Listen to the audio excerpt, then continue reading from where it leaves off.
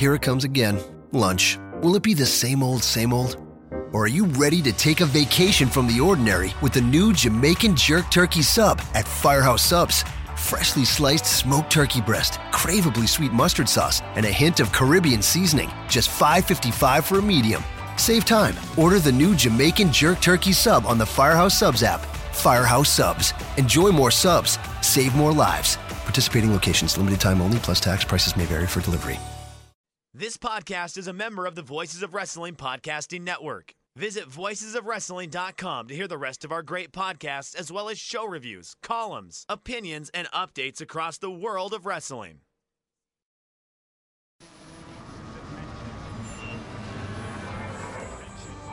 Do I have everybody's attention now?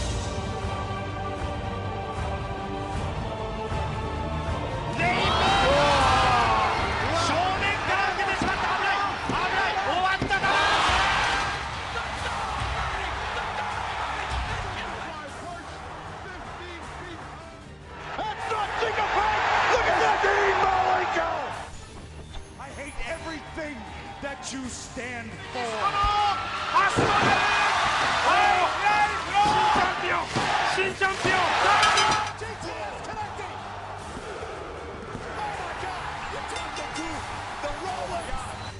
Wearing diamond ring, wearing gift stealing, wheeling dealing, limousine right, jet flying, son of a gun. Mickey, fishy.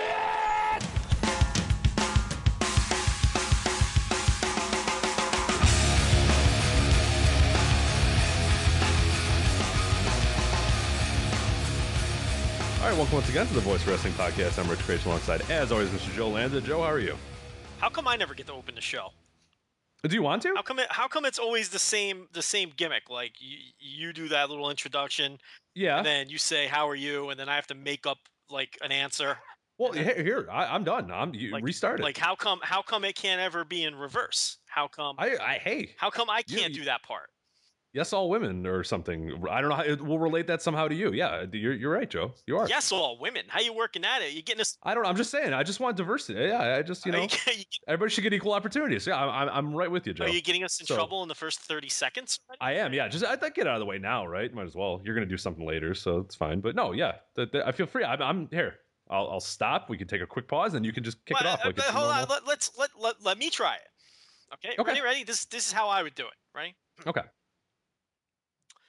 All right, welcome back again to the Voices of Wrestling Podcast. I'm your host, Joe Lanza, and Rich is here too. How's that? What's up? Not bad. Not bad. I mean, how do you didn't now you've prompted? How am I prompted to talk now though? Well, I mean, let's face it, they're here to hear me anyway. It's true. No, you're not wrong. You're not wrong. So you can kind of just be there and contribute when I address you. I mean, we can do it that route. That's fair. Let's do that. Yeah. But see, in all seriousness, why do you always get to do the introduction? I don't know. It just kind of happens. I mean, I don't mean to do it, I don't do it on purpose for any reason. It was big time in me, man. I would like to do the introduction now. Okay. Well, I didn't know that. I didn't know. Well, now I know. You could have told me, and privately, but I guess this is the best time to do it. Yeah. No. There's nothing hidden from the listener here. I don't understand why I always get buried. I don't get to do the introduction. Okay, that's fine. I would like to do an introduction. I've done shows without you and done the introduction. The introduction was just fine. Listen. I think next time I should do the introduction. I think you should also edit the show too. No, you can keep and put it up on the website. No. I want you, Joe. I want you to have the full experience of editing it, putting it in Levelator, making sure everything's tight, getting the post up, and doing all that. I want you to do that, Joe. It's a vital part of running the show here. Listen. You do a fine job editing. All I want to do is introduce the show now and then. I think I'm asking too much. You're not. But you do a great job editing the show. You do a fine job posting the show. I wouldn't even know how to post the show. In fact, the one time I recorded the show on my own, I called my own phone to record the show. I remember I had to hear that. Yeah. You sent me the file and it was you being like, I think this is good. Like, and I had no idea whether I called my own phone. Like I was basically my own guest. That's yes, it was. Figure out how to record my own voice. So if I try to produce the show on my own, it's gonna. I got you. Well, no, I had no idea this bothered you so much. I am fine with you doing the intro. I don't care to do the intro. Doesn't matter to me. I just maybe it hurts my feelings and I don't ever. Oh well, now I'm glad I know. I'm glad you've told me this. A little communication here. I like. We don't have a good relationship, Joe. We don't communicate because we really don't. We just get on the air here, and this is there is a stunning lack of communication. if people only knew the stunning lack of communication. The only time there's any communication around here is when there's fights and arguments about the match of the month. Correct. Which never goes smoothly, and I've to hate. That's the only thing that ever gets communicated about around here. But yeah, maybe listen. Next time, I want to do the introduction. Okay. And maybe I can give it my own little Joe Lanza flair. Yeah, you have to be different than me. Yeah, don't do what I do. Yeah. Don't like Sempervivi it when when Sempervivi on Wrestling Observer is filling in for Brian Alvarez. He does the same intro. I was like, no. Have your own little personality. Yeah, how's it going, everybody? Yeah, no. I don't want to hear that from everybody. You're right. You should do something different. Maybe Sempervivi at least knows what's going on in wrestling, though. Unlike Alvarez, who's completely lost. And you got this guy talking on last night's show about why can't Ricochet work in Dragon Gate Japan since he works in Dragon Gate USA? Right, Brian. Like a WrestleMania weekend. I mean, Ricochet was synonymous with DGUSA. So yeah, I mean, Brian, you're not listening to this, but Brian, listen. You make a lot of money to cover pro wrestling. You have to know that Dragon Gate USA hasn't run a show in 2 years. You have to know that, Brian. I'm sorry. Look, I like the guy. I enjoy him. I think he's very entertaining. Brian Alvarez is lost. It's scary how lost this man is. He's basically just there. He's basically just there to get Dave's voice onto a recording. He's like me. He's basically me.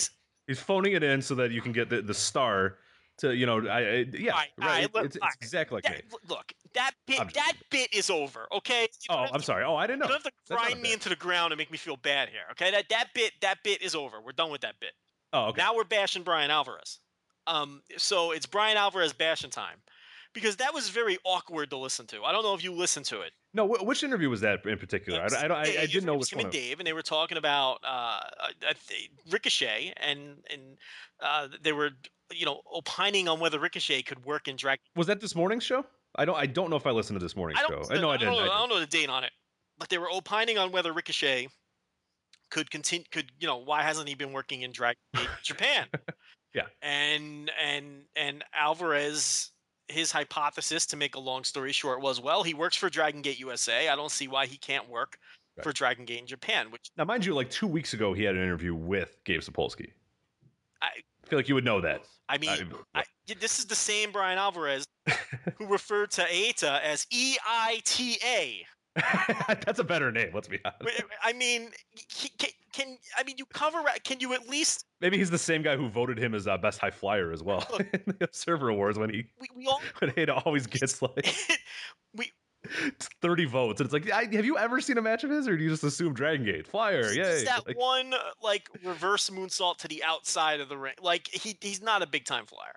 He does some flying, but he has no business with it. But anyway.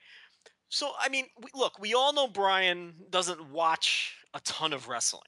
Okay, we all know that. We all know Brian isn't sitting there watching Japanese tapes. We all know he's not, but I mean, do a small modicum of, and here's the other thing too, okay? There's some level that, when you're getting paid like no one cares if we miss something or whatever, but we go out of our way, like we're idiots. We still go out of our way to make sure we're factually correct about just about everything that we do. But yeah, we're not getting paid, we're not making a living off this at all. He has to know that Dragon Gate USA hasn't run a show in forever. He has to know that. And the other thing is, here's what he needs to do sometimes too. It's okay. It's perfectly okay to say, I don't know sometimes. You know what I mean? It's a right to say, you know what, Dave? I don't know anything about this situation. You take this. It's like, it's a right to say that, If, it's like we talk about all the time. I'm not, we're not going to sit here and break down Shimmer. We don't know. You know, we're not going to pretend to know. So, you know, it's like, why? It's all right. You can say I don't know. It's just I don't know. That whole thing. It was just I was cringing through the whole thing because I like the guy. I feel like this is going to add fuel to the fire. He doesn't write his newsletter anymore. Um, what is going on with this dude? He's lost. He's lost. Yeah, You it's don't know what's going on. He's lost. But yeah. So I don't. So I don't know how. still covers WWE a lot. I mean, he misses a lot of the stuff, but that he's got pretty good at this point. I mean, he still does a pretty good job of it, but that's it. I mean, that he should really I think you said it best on Twitter. I mean, there's no problem with staying in your lane and just doing what you're good at and not even bothering to do the other stuff. Like go out of your way and maybe you can grab other people. I mean, there's more than enough people that would probably be willing to work for the site or do stuff for the site that would help it grow. That would be great at that. I'm not saying us or I'm not saying anybody in particular, but yeah, there's no reason to be. It's just it's been the product in general outside of the Observer and the radios have been tough listens late, like over the past 6 or 7 months. I've been having a lot of trouble and I love them. I mean, they're still what I do wake up every morning and basically listen to, but yeah, they've been tough listens lately as they've really kind of gotten, I don't know the word. I mean, yeah, Dave's kind of hard to communicate sometimes. Him and Brian are on different, it's been a weird dynamic lately, but I think that's why a lot of people prefer the shows with Mike because, Mike knows what's going on at least. I mean, him and Dave have good chemistry too. But I mean, if Brian stopped doing audio, then really what would he do? Right. Then it's nothing. I mean, so he'd be doing After Dark, and that's it. So I don't know. I don't want to beat the guy up. I feel bad about it, but it's the truth. I mean, we pay for this audio, and it's he doesn't know what's going on. The guy's lost. But speaking of Ricochet and that company, I guess we can jump right into this before we do Invasion Attack. But it looks like AR Fox, yes, is finished with WWN Live in a Facebook post that read a lot like his commentary. It was very wasn't. Which, by the way, if you haven't listened, what show was that? That was Evolve 40, correct? He did 2 shows, but the one over WrestleMania weekend, I think, was I don't know. It was one of the shows. I think it was 40. I'm almost positive it was 40, and he did the main event. And AR Fox commentary is it's something to behold. Bad it's good. Well, yeah, it was because at first it was it was very cringy at first or whatever, and then it got after 5 minutes you couldn't help but just kind of laugh at it, and then it became awesome. Then it became the most entertaining thing in the entire. The best part, and I think I mentioned on Twitter as well, and the part that I love the most is that he started doing play-by-play. Like he got on the booth, and obviously you have Lenny Leonard there, who's spectacular and had a great weekend and was just really really good. I think an underrated commentator that people don't give enough credit to.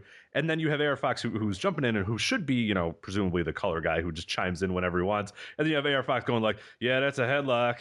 Oh, he's got it reared in. Oh yeah, here go drop toe hold. Here we go. And it's Lenny Leonard wasn't saying anything because AR Fox didn't know that you're not you don't have to do the moves. You just kind of chime in whenever you want. But that was my favorite part, is taking over for Lenny Leonard on play-by-play. He took over to play-by-play.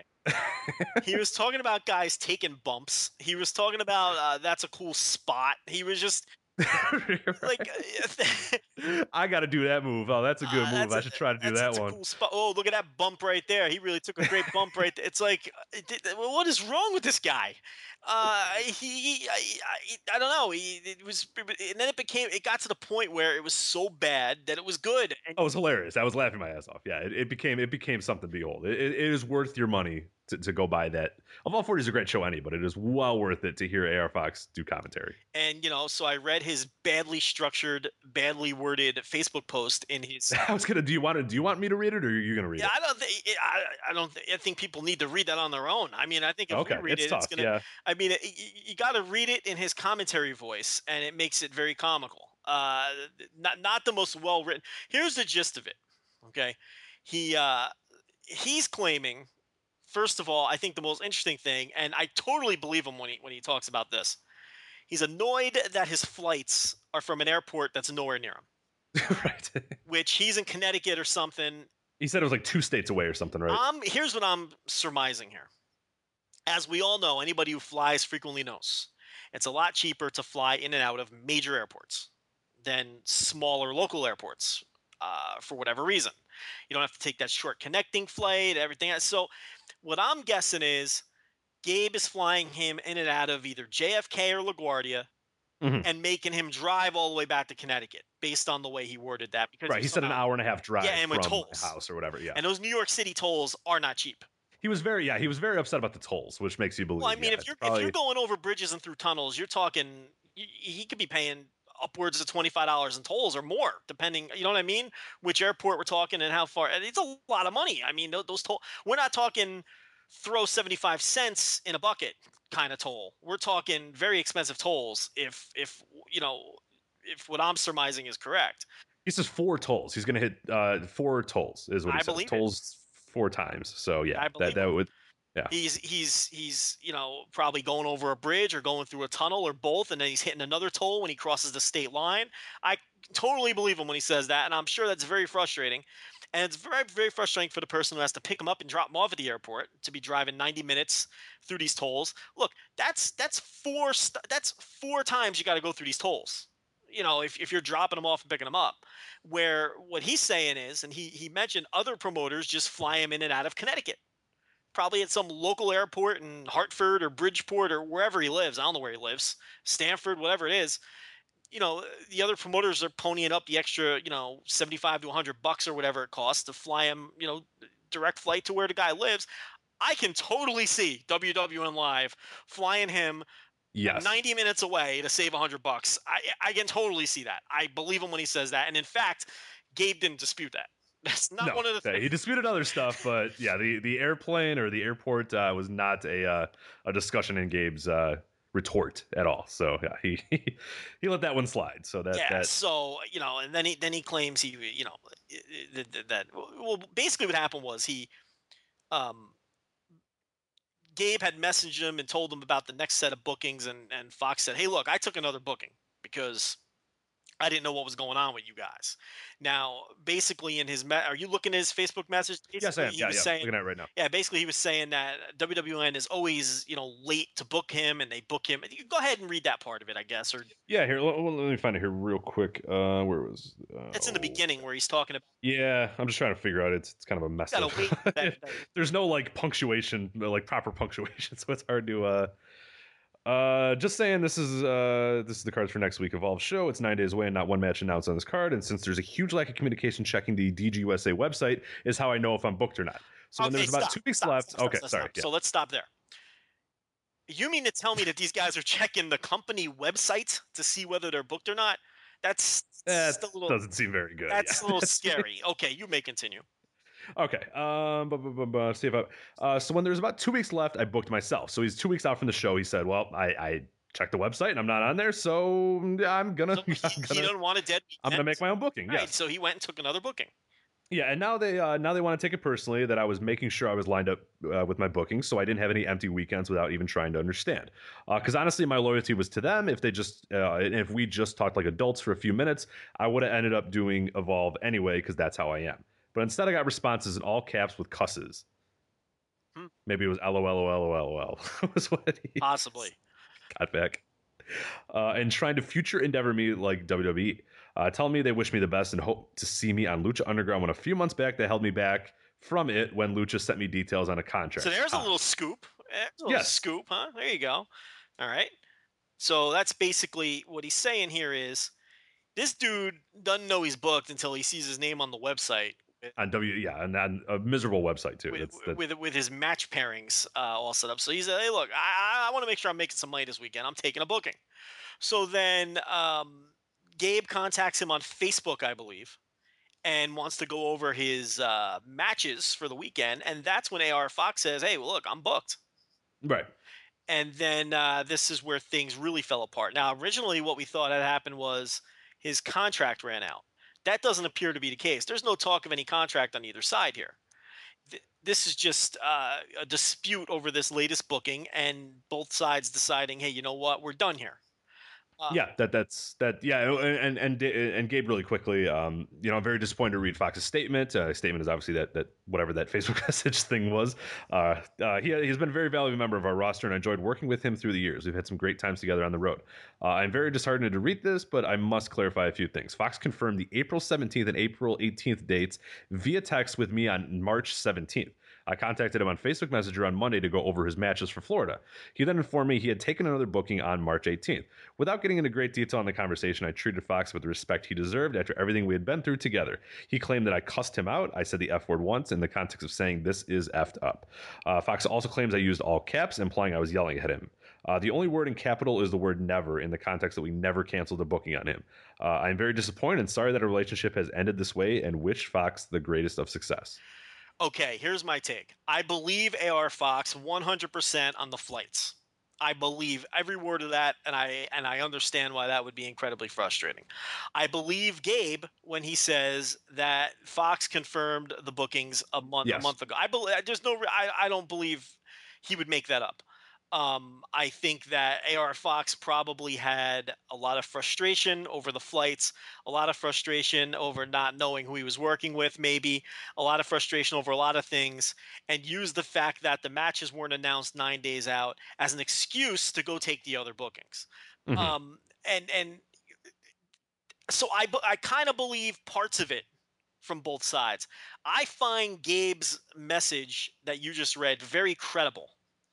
Um, I just do. There's, I have nothing to base it on other than my gut. I believe everything he's saying. I agree. And you can sort of tell. You can kind of sniff out Gabe when he's kind of trying to dance around something, or when he's being very truthful. And this, I absolutely, there's nothing in there that seems egregious or seems weird or seems. I mean, that does seem right on the money. I mean, Gabe has a way about him where when he's trying to play nice, but it's not, because he's not good at doing that. He's not good at faking that he's being nice.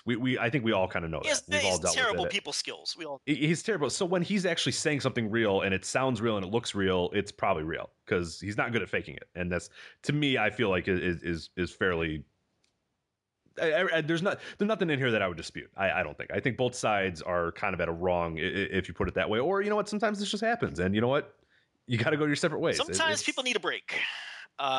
He's been with that company for a long time. There's obviously some frustration on his end, and I'm sure. Look, there's probably a lot of frustration over. You could see WWN doing things by the seat of their pants. That's not very hard to believe. But at the same time, if you confirm a booking via text message, then you probably shouldn't go out and get another booking, no matter how frustrated you are. But it looks like they're going to part ways, at least for a while. Look, this is obviously not the first time that Gabe has had issues with a talent, and eventually, we saw it with Loki refusing to do jobs in Ring of Honor, Right. and then he worked with him again at some point. We saw it with Davey Richards, where he bailed on Evolve at literally the last minute, and they reconciled and they worked together. Right. Just a few weeks ago, Gabe was talking about how great a man David Richards was for stepping up and taking a booking. So yeah. Like, we saw it with TJ Perkins. Yeah, I was going to say, very recent. They had a very well publicized money disputes during the early days of Evolve that Perkins talked about on this show. And we see that eventually they reconciled, and now he's booking Perkins. These things happen.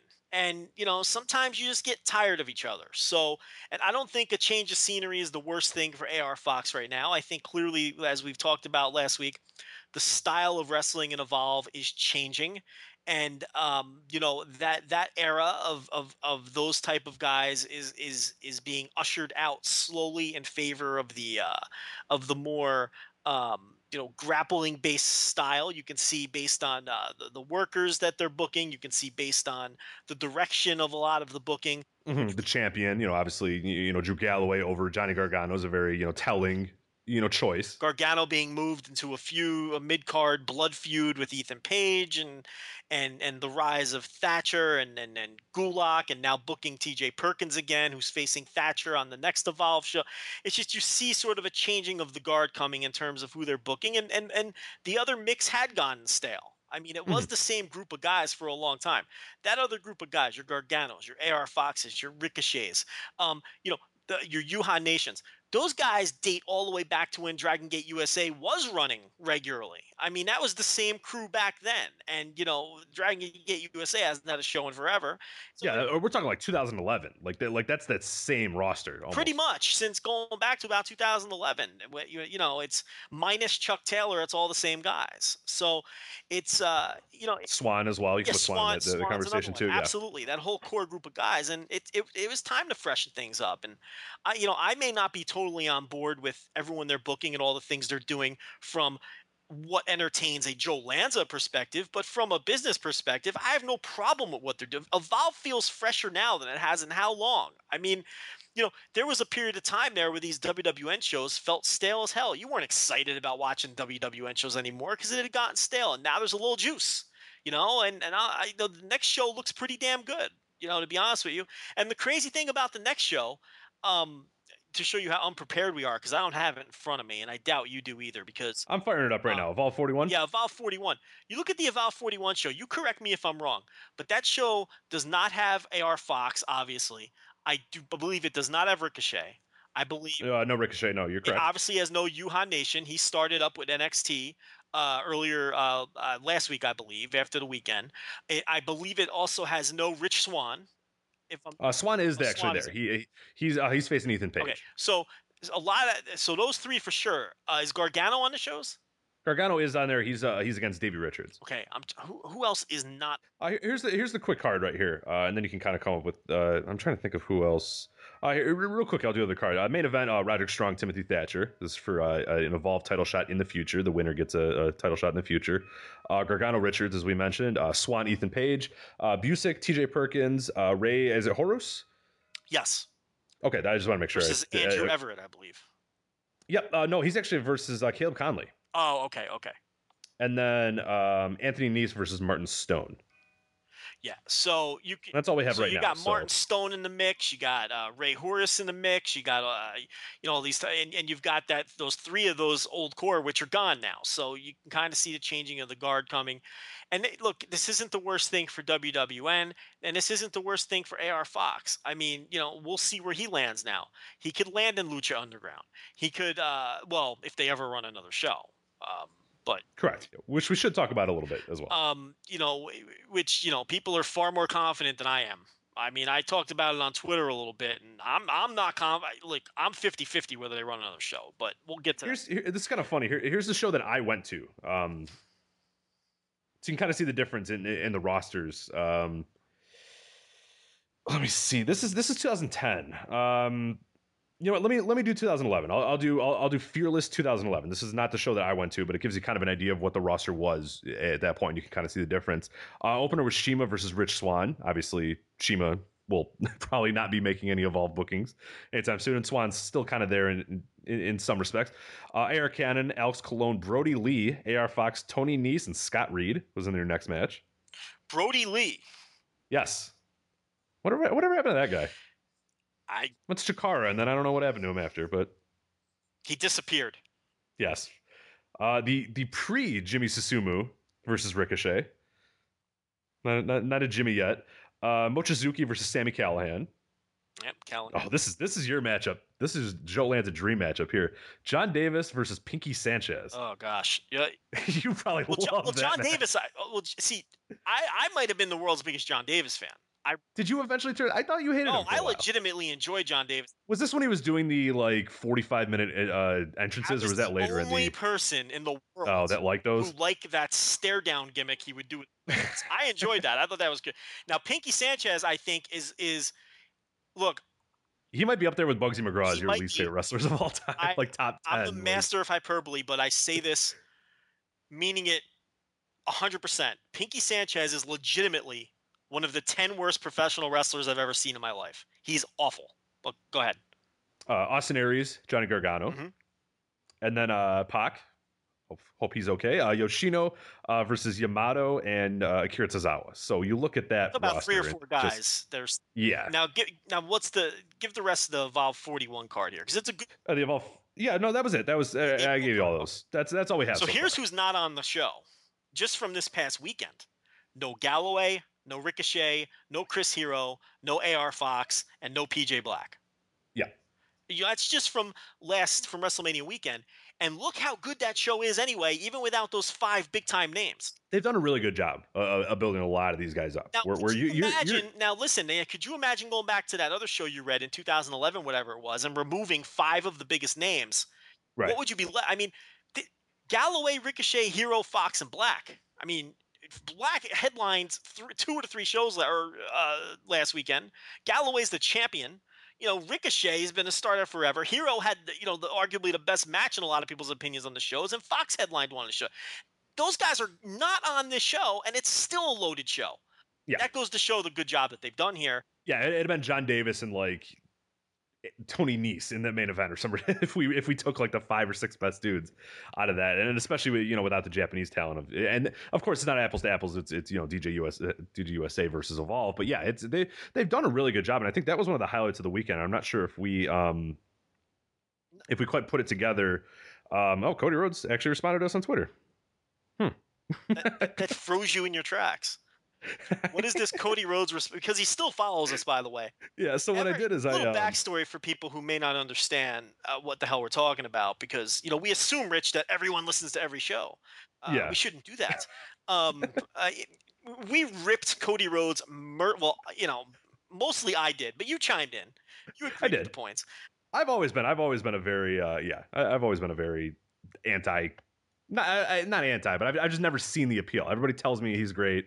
I'd never seen it. And we didn't so much rip Cody Rhodes as it was more of a shot at the people who are constantly telling us that Cody Rhodes is great, which is something we just don't see. So yeah, he's fine. I don't mind the guy. I mean, it seems like a really nice dude in real life too. But yeah, he's an underrated talent. Okay, well, okay, where, when, where, give us the evidence that this guy has ever been great. So because people tell us he's great, So anyway, we ripped him mercilessly on that podcast, and I have deducted that, he's tight with a lot of people in the PWS crowd, and we know that a lot of people from PWS listen to this show.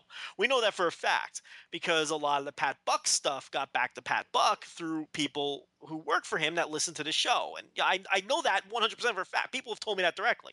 So I know Cody Rhodes is tight with that whole crew as well. So it's no coincidence that Stardust started following both us and my personal account. Yeah, you got the personal one. I didn't get the personal one. The day after we released the podcast where we ripped him mercilessly. And I don't know what he's doing following I hope he likes college basketball a lot. I was going to say, you're a terrible follower. If he's following my account and thinks he's going to get wrestling, I hope he really loves college basketball. And Reds baseball, Reds Day baseball. I hope for the next 6 months he really digs Cincinnati Reds baseball, because that's all he's getting.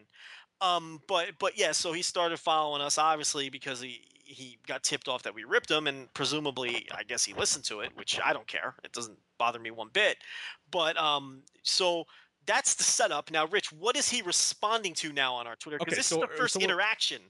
Yes, it is. Yeah, it's very, very interesting here. We sound like a bunch of noobs here, but that's fine. So my dog was sitting up on my couch, and I have my microphone, because I said my setup is awful because I'm in an apartment. So I have an end table next to my couch, and I have a mic set up on the end. It's a very, very ridiculous setup that I have here. Anyway, the mic was pointed towards the back of my couch or whatever, and my dog sat up next to the microphone, and he was just sitting there, and I snapped a picture. It looks like he's talking. He's sitting above the microphone and talking.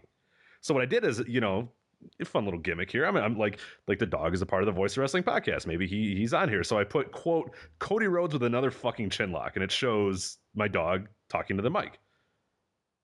So I posted that at 7:47, and then 4 minutes ago I get from @Stardust WWE. He's the worst. Parentheses, learn a cool move at least. And then a monkey emoji, a smiley face emoji, and then a panda emoji. All right, so either Cody Rhodes is gotten to, or he's a really good sport, because I think he's a really good sport is where I would go. Because here's why it's one or the other, Rich. I don't get the emojis. So the emojis are the key here.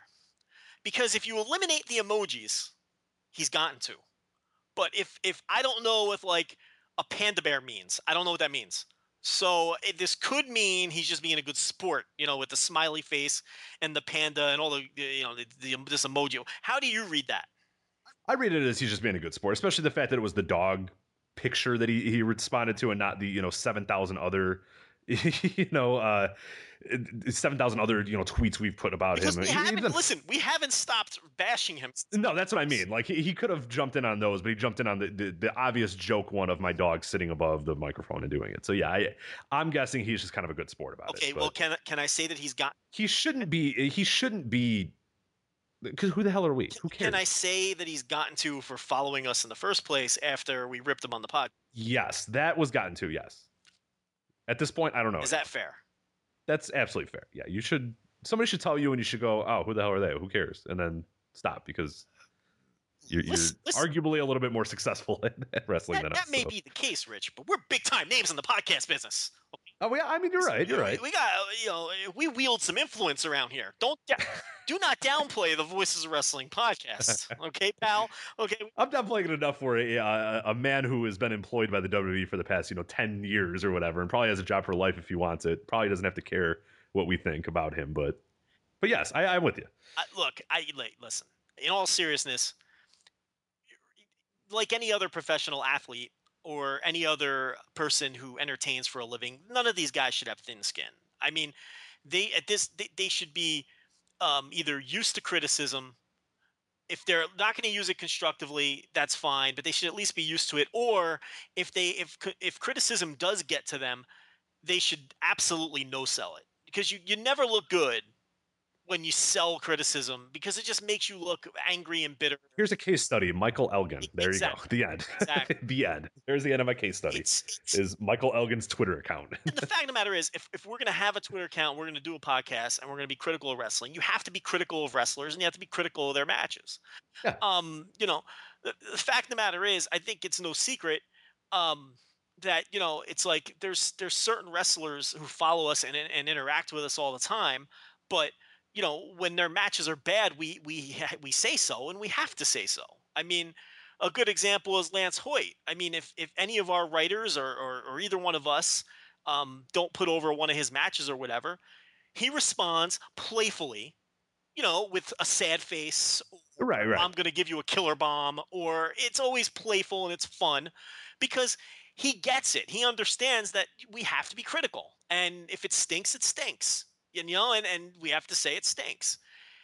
So there's always that, and there's plenty of other. Look, if you went to an AAW show and Matt Cage stunk the joint up, I am 100% confident you say that Matt Cage stunk the joint up. And sometimes I'll text him afterwards and tell him. Right, or and then tell him to his face. But the point is, and I'm 100% confident that he wouldn't mind. No, he would say, yeah, you're right. And if he felt that he stunk the joint up, he'd agree with you. Right. So, it's and look, and if he didn't, and he was annoyed by the fact that you were burying him, to me, that's a bad example because you know him personally, because he could always go to you personally. But if you didn't, then you absolutely should no sell that. You shouldn't get into it with a critic. You just shouldn't. It's a no-win situation. So, I don't know. Yeah, he's probably being a good sport, this Cody Rhodes. So I think so. I mean, we've had, like you said, or like I said, we've probably had hundreds, not hundreds, but we've had dozens of not anti-Cody Rhodes, but negative Cody Rhodes tweets really, since he's followed us, and he hasn't responded to any of those. The thing is, like I said before, it's more anti these people who tell. Yeah, right, and I think he probably understands that too. I mean, it's like that's really and by proxy, you have to rip him too, because it's impossible to say you're wrong for thinking this guy's great without then saying why he isn't great, and then. And then, in effect, you're then criticizing him. So, but we didn't go after Cody Rhodes because of some kind of vendetta or some kind of. It was because of his fans telling us how great he supposedly was. That was where that all came from. Exactly. So there is a subtle difference there. But you can't tell me Cody Rhodes or anybody else is great and then not bring me a resume if I challenge it. I mean, that's what discussion is. And we did it. It's actually kind of fitting. And I don't know if you want to go into this tangent too, but with the AJ Lee situation, a lot of people were throwing out, when she retired or whatever, and everyone's saying, oh, what a legend, or great wrestler or whatever. And I said, I asked people, I said, what's your favorite AJ Lee match? Because that's what we do. I mean, it wasn't any sort of sexism or anything like that. I was just curious. Okay, then what is your favorite AJ Lee match? If she's a legend, if she's this great figure in the history of women's wrestling in WWE, what's your favorite match? And pretty much 95% of people gave me one match. It was her versus Caitlyn at Payback. And that was it. That's all I heard from people. And then like there was a natty one at main event, but that was it. There was those two, and that's all I heard from anybody. And to me, that's kind of telling. It's like, okay, well, now we have to kind of reel that in then maybe a little, right? Listen, a couple days later, I got so sick and tired of hearing about. Everyone kept tweeting that she's a legend. That word, it really bothered me attaching that word to AJ Lee. AJ Lee is not a legend by any stretch. I mean, unless I just have some super conservative view of the word. When I think of legends, okay, in the context of that company, I think of Bruno Sammartino. I think of Hulk Hogan. I think of John Cena. I think of The Rock. I think of Stone Cold Steve Austin. I do not think of AJ Lee. Well, let's from this context, let's think of maybe with her as far as a women's wrestler in that company. Right, and that's what I would say. I would even go a Trish Stratus is absolutely a legend in the women's ranks of WWE. AJ Lee's not anywhere near there. Put qualifiers though. I don't believe in that shit. No, but I'm just saying if people wanted to say that, I mean legend in her context, in this or whatever. Okay, so I still don't know if I would do that. You want to put the qualifier on it and say, okay, among the women in the company, right? I still, you're right. I still don't consider her a legend. I would consider Moolah. I would Elizabeth. I don't consider AJ Lee a legend. She was there for 10 minutes. She was there from since 2011? 2011, and the lead up to, I mean, when you really look at what she did, I went back and reread her Wikipedia, because sometimes I have, like you said, we can remember stuff from 1989 perfect, and I cannot tell you what happened in 2012 with AJ Lee or whatever. And I was remembering, and I'm like, yeah, that career was not real. Like, you remember how she got built up, right? Yeah, well, her best stuff is not bell to bell. Her best stuff was performance-wise. Right. Promos. Relationships with Daniel Bryan, when she was doing stuff like that. A lot of it was being a girlfriend on TV. Yeah, you're bouncing around from Dolph and Bryan and being Kane, and being crazy. CM Punk. And her gimmick was and tilting her head. Yeah, she was nuts. And listen, I don't want people to look, she was a great performer. Absolutely. In that role. Tremendous in that role. But there was a lot of people who have come and gone in that company who were tremendous in their role and who were great performers. That doesn't make them a legend. You can't just throw that word around. I think we're just throwing that word around. She's not a legend. And maybe it's because we're sports fans and we understand that you could be a great player, you can be an all-time great in your sport, and you may not be a legend. Right. There's very few, and I always had that. I don't know, and maybe people aren't like me, but for me, I'm very similar to you, and I think of that way. I get in discussions with people about superstars or whatever of leagues.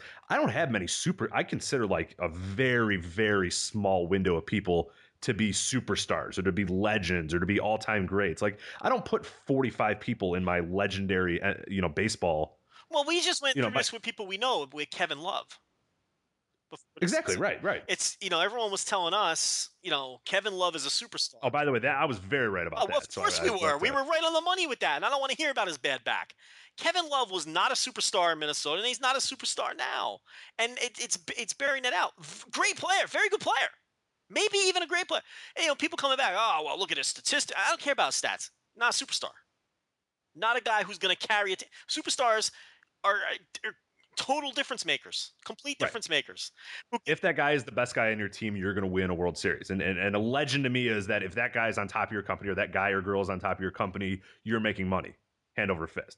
She's not a legend. That's what I would put as a legend. And because I don't think AJ Lee's there. You don't even necessarily have to be. Look, being a huge draw is a huge help. But even if you're amazing bell to bell, you can be a legend. I think for a lot of years though too. I mean, she had 3 years? Like I said, she was there for 10 minutes. I mean, can we pump the brakes on AJ Lee as a legend? Nice little performer for a few years. Don't get me wrong.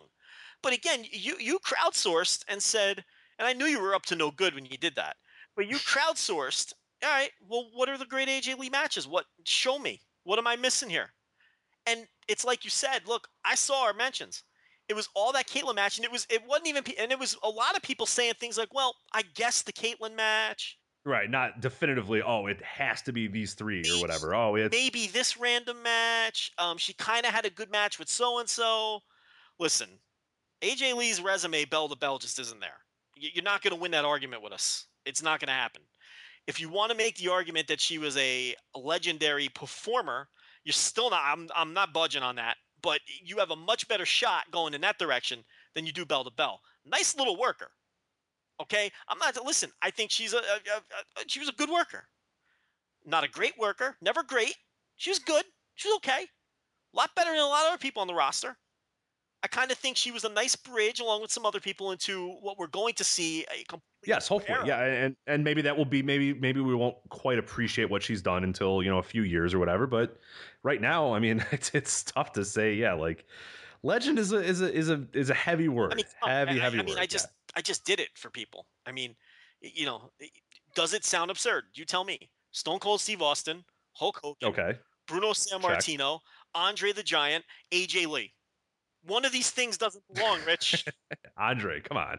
What did Andre do? Not a legend. She's not a legend. Stop. But yeah. So I guess how do we get on this? Oh, Cody. I don't know. We got onto Cody Rhodes and then we got onto resumes. You got to give us a good resume. Come on, that's Yeah. Legend is a very, very strong word. And like I said, I can give you Hall of Famers in various sports that I don't consider legends, but they're all-time great players and they're Hall of Famers. It doesn't make them legends. A legend is a very reserved for. I mean, Babe Ruth is a legend. Well, yeah. Mickey Mantle is a legend. I would have a tough time. I'm thinking of I'm watching baseball right now. Willie Mays is a legend. Yeah, I'm watching baseball right now. I'm thinking like a guy like a Greg Maddux or whatever, who's an all-time great pitcher. I don't know. Like I really would have trouble saying legend. It's harder because you watched him his whole career, so maybe not in awe because you lived through it. Whereas legends sort of grow over years. You know what I mean? I'll give you a perfect example though. Ty Cobb, legend. Okay, he played with a guy in the Hall of Fame who's an all-time great by the name of Sam Crawford. Not a legend. Exactly. Hall of Famer. Not a legend. Sam Crawford is not a Hall of Famer. Is not a legend. But let's just talk baseball. Screw the wrestling. I don't want to talk wrestling. Let's just talk baseball. But a very deserving Hall of Famer and an all-time great player. Charlie Gehringer, who played second base for the Tigers towards the tail end of Cobb's career, I think, and then later on after Cobb was gone. Again, Hall of Famer, one of the greatest second basemen of all time. Not a legend. You can be a great player. You can be a great performer. You can be a Hall of Famer. But that doesn't make you a legend. And I'm not even so sure. Well, WWE Hall of Fame, who the fuck knows? Anyone's a WWE Hall of Famer. But a credible she's not a Hall of Famer in a credible Hall of Fame. Is she? I mean, no, God, no. No. Not even close. She's not she won't even get on the observer ballot. She'll never get into like the Pro Wrestling Hall of Fame and the one in Amsterdam, she New York, or any of the other. She's not a legend. She's not even a Hall of Fame. But a nice little performer for 10 minutes. Pump the brakes on AJ Lee. Jeez, there's been a million AJ Lees. What makes AJ Lee more of a legend? But then again, Victoria, yeah, how's she any more of a legend than Victoria? I mean, honestly, really, how is she? Exactly. I think Victoria has more good, like actually really, I would consider really good matches than bell to bell. I mean, it's definitely arguable, probably with a slight edge to Victoria. Yeah. Not the same company, but someone like Gail Kim blows AJ Lee out of the water bell to bell. Yeah. Yep. Gail Kim can carry other. Look what Gail Kim has done with Taryn Terrell. Let me see AJ Lee carry Taryn Terrell to a match like Gail Kim has carried Taryn Terrell to. Let me see that happen. I mean, so bell to bell is look. She's not a legend. Why are you? We're wasting. There's a lot of time on AJ Lee being a legend. She's not even close to being a legend. You can't even argue that she's a legend. I mean, maybe if you're 20 years old and you've been watching wrestling for 5 years, maybe. I don't know. I maybe that's where a lot of this is coming from. I don't get it though. It confounds me. But then again, we were talking Evolve. Then again, there's blogs out there saying that she should have beaten Brock Lesnar for the title. So you know what? She has wacky fanatical fans. Our finger is very off the pulse, I guess, on that. So that's fine. Whatever. Any more on Evolve before we kind of move on to other things? I did want to talk another WWE thing before we leave. Yeah, I think just the only thing you wanted to note was how well booked the weekend was. For the WWN shows. Whereas, we already talked a little bit about the changing of the guard. We talked about the creative things they're doing to get Gargano out of the title picture with Ethan Page. We talked about that last week. But there was a lot of little subtleties in the booking too, that both of us noticed. One thing was, Gargano surviving, what's AR Fox call his finisher? Is it low main pain? Is that one? Gargano survived the low main pain. Is that if people are first listeners, we don't know what move actually called. We're awful with that, but it is the low main pain. And then he survived that move to go on to beat him, which made him look very strong going into the rest of his matches that weekend, which was a nice little touch. And there was a lot of subtle things like that going on with these Evolve shows, and so many of the guys have clear directions now, and you can kind of see where things are going. Whereas for the longest time with WWN Live, they were just shows with matches that were sometimes good and sometimes bad, and sometimes They were very much the wait and see. Somebody would say, somebody somewhere would watch them and say, maybe it would be like an Allen would say, this match is really good, and then people would go. But you wouldn't have to watch it live. There was no need. Even when the matches were good, they were just sort of self-contained matches that were good, and nothing was really leading anywhere. And there was and that was about mid 2012 till about about a month ago. Yeah. So it's like there was really nothing going on booking wise, and we had even speculated, look, he's got a kid, Gabe has a child now, he's got another gig now, he's not doing wrestling full time, he's probably in a much better place as a person and just doesn't give enough of a shit about booking wrestling, you know what I mean? And you really can't blame the guy.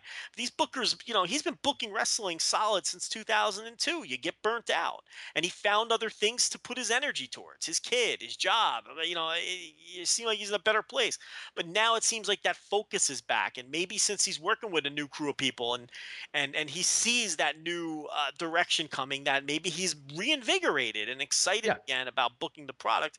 And I think it really showed this weekend, because I think everything from show to show to show over that weekend was booked tremendously, and one thing led into the other very nicely. Yeah, and I think we mentioned this a few weeks ago on the podcast, that Gabe is very good at sort of sensing what the next thing is going to be, or another big thing or whatever. And that might be because he was just it was kind of quicksand for a while there. For 2 years, it was just kind of, here we go. Here's the same thing I presented to you in 2010 and 2011. And now you see a different, and you see him more active on stuff too. Because for a while there, he was, and he even mentioned, he says, I'm not on Twitter anymore. I'm not on this. I'm not very active and stuff. He's very active again, mentioning stuff, talking to people, doing, you can tell that there's a new energy with him. And that's good. That for everybody, that's good. A healthy, a really strong, top tier American independent scene is great. It's awesome. It's look at this weekend. If those shows had all sucked, that weekend would have been a total drag. It wasn't. It was awesome. Yeah. So much so that you're making sure you watch everything. Like it's crazy. Yeah. I loved it. It was a great weekend. I thought really, really good weekend from everybody. Yeah. Yeah. And, I'm still going to rank and review all these matches, but people tell me that this WrestleCon show is going to come out.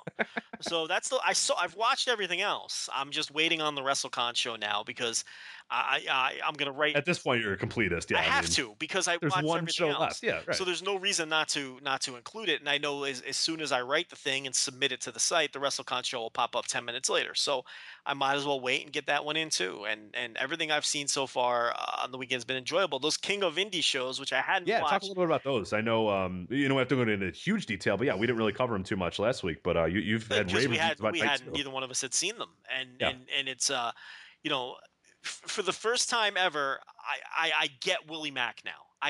We even mentioned it, I think. He's never gotten over with me. I've never understood the fascination with Willie Mack, whether it's PWG, Championship Wrestling from Hollywood, other places that I've seen him. I never understood what other people were seeing in this guy. He fucking killed it on these King of Indie shows, and he made a fan out of me. So Willie Mack, big winner on those shows. Another guy, a big winner on those shows, and it shows obviously with Gabe Sapolsky as well, was Ray Horace, who looked great on those shows and has now earned himself some bookings on the mainline WWN shows. Coming up here on Evolve 41, he's got a match. So he's another guy who looked great. It looked great, and I'm not just throwing that away. He looked great. And the other guy who really made a huge impression on me was the winner of the tournament, Adam Thornstowe. Mm-hmm. This guy, people tell me... I'm going to go seek it out. Yeah, I'm going to go seek it out. I have not seen any of him, to be honest. People tell me that he bombed in PWG.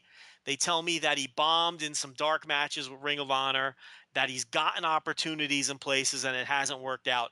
Look, this was my first exposure to the guy, and I have no idea how that's possible, because he looked like one of the best wrestlers in the United States on these shows. Wow. He looked awesome. This guy has a presence about him. He's got charisma. He can work his ass off.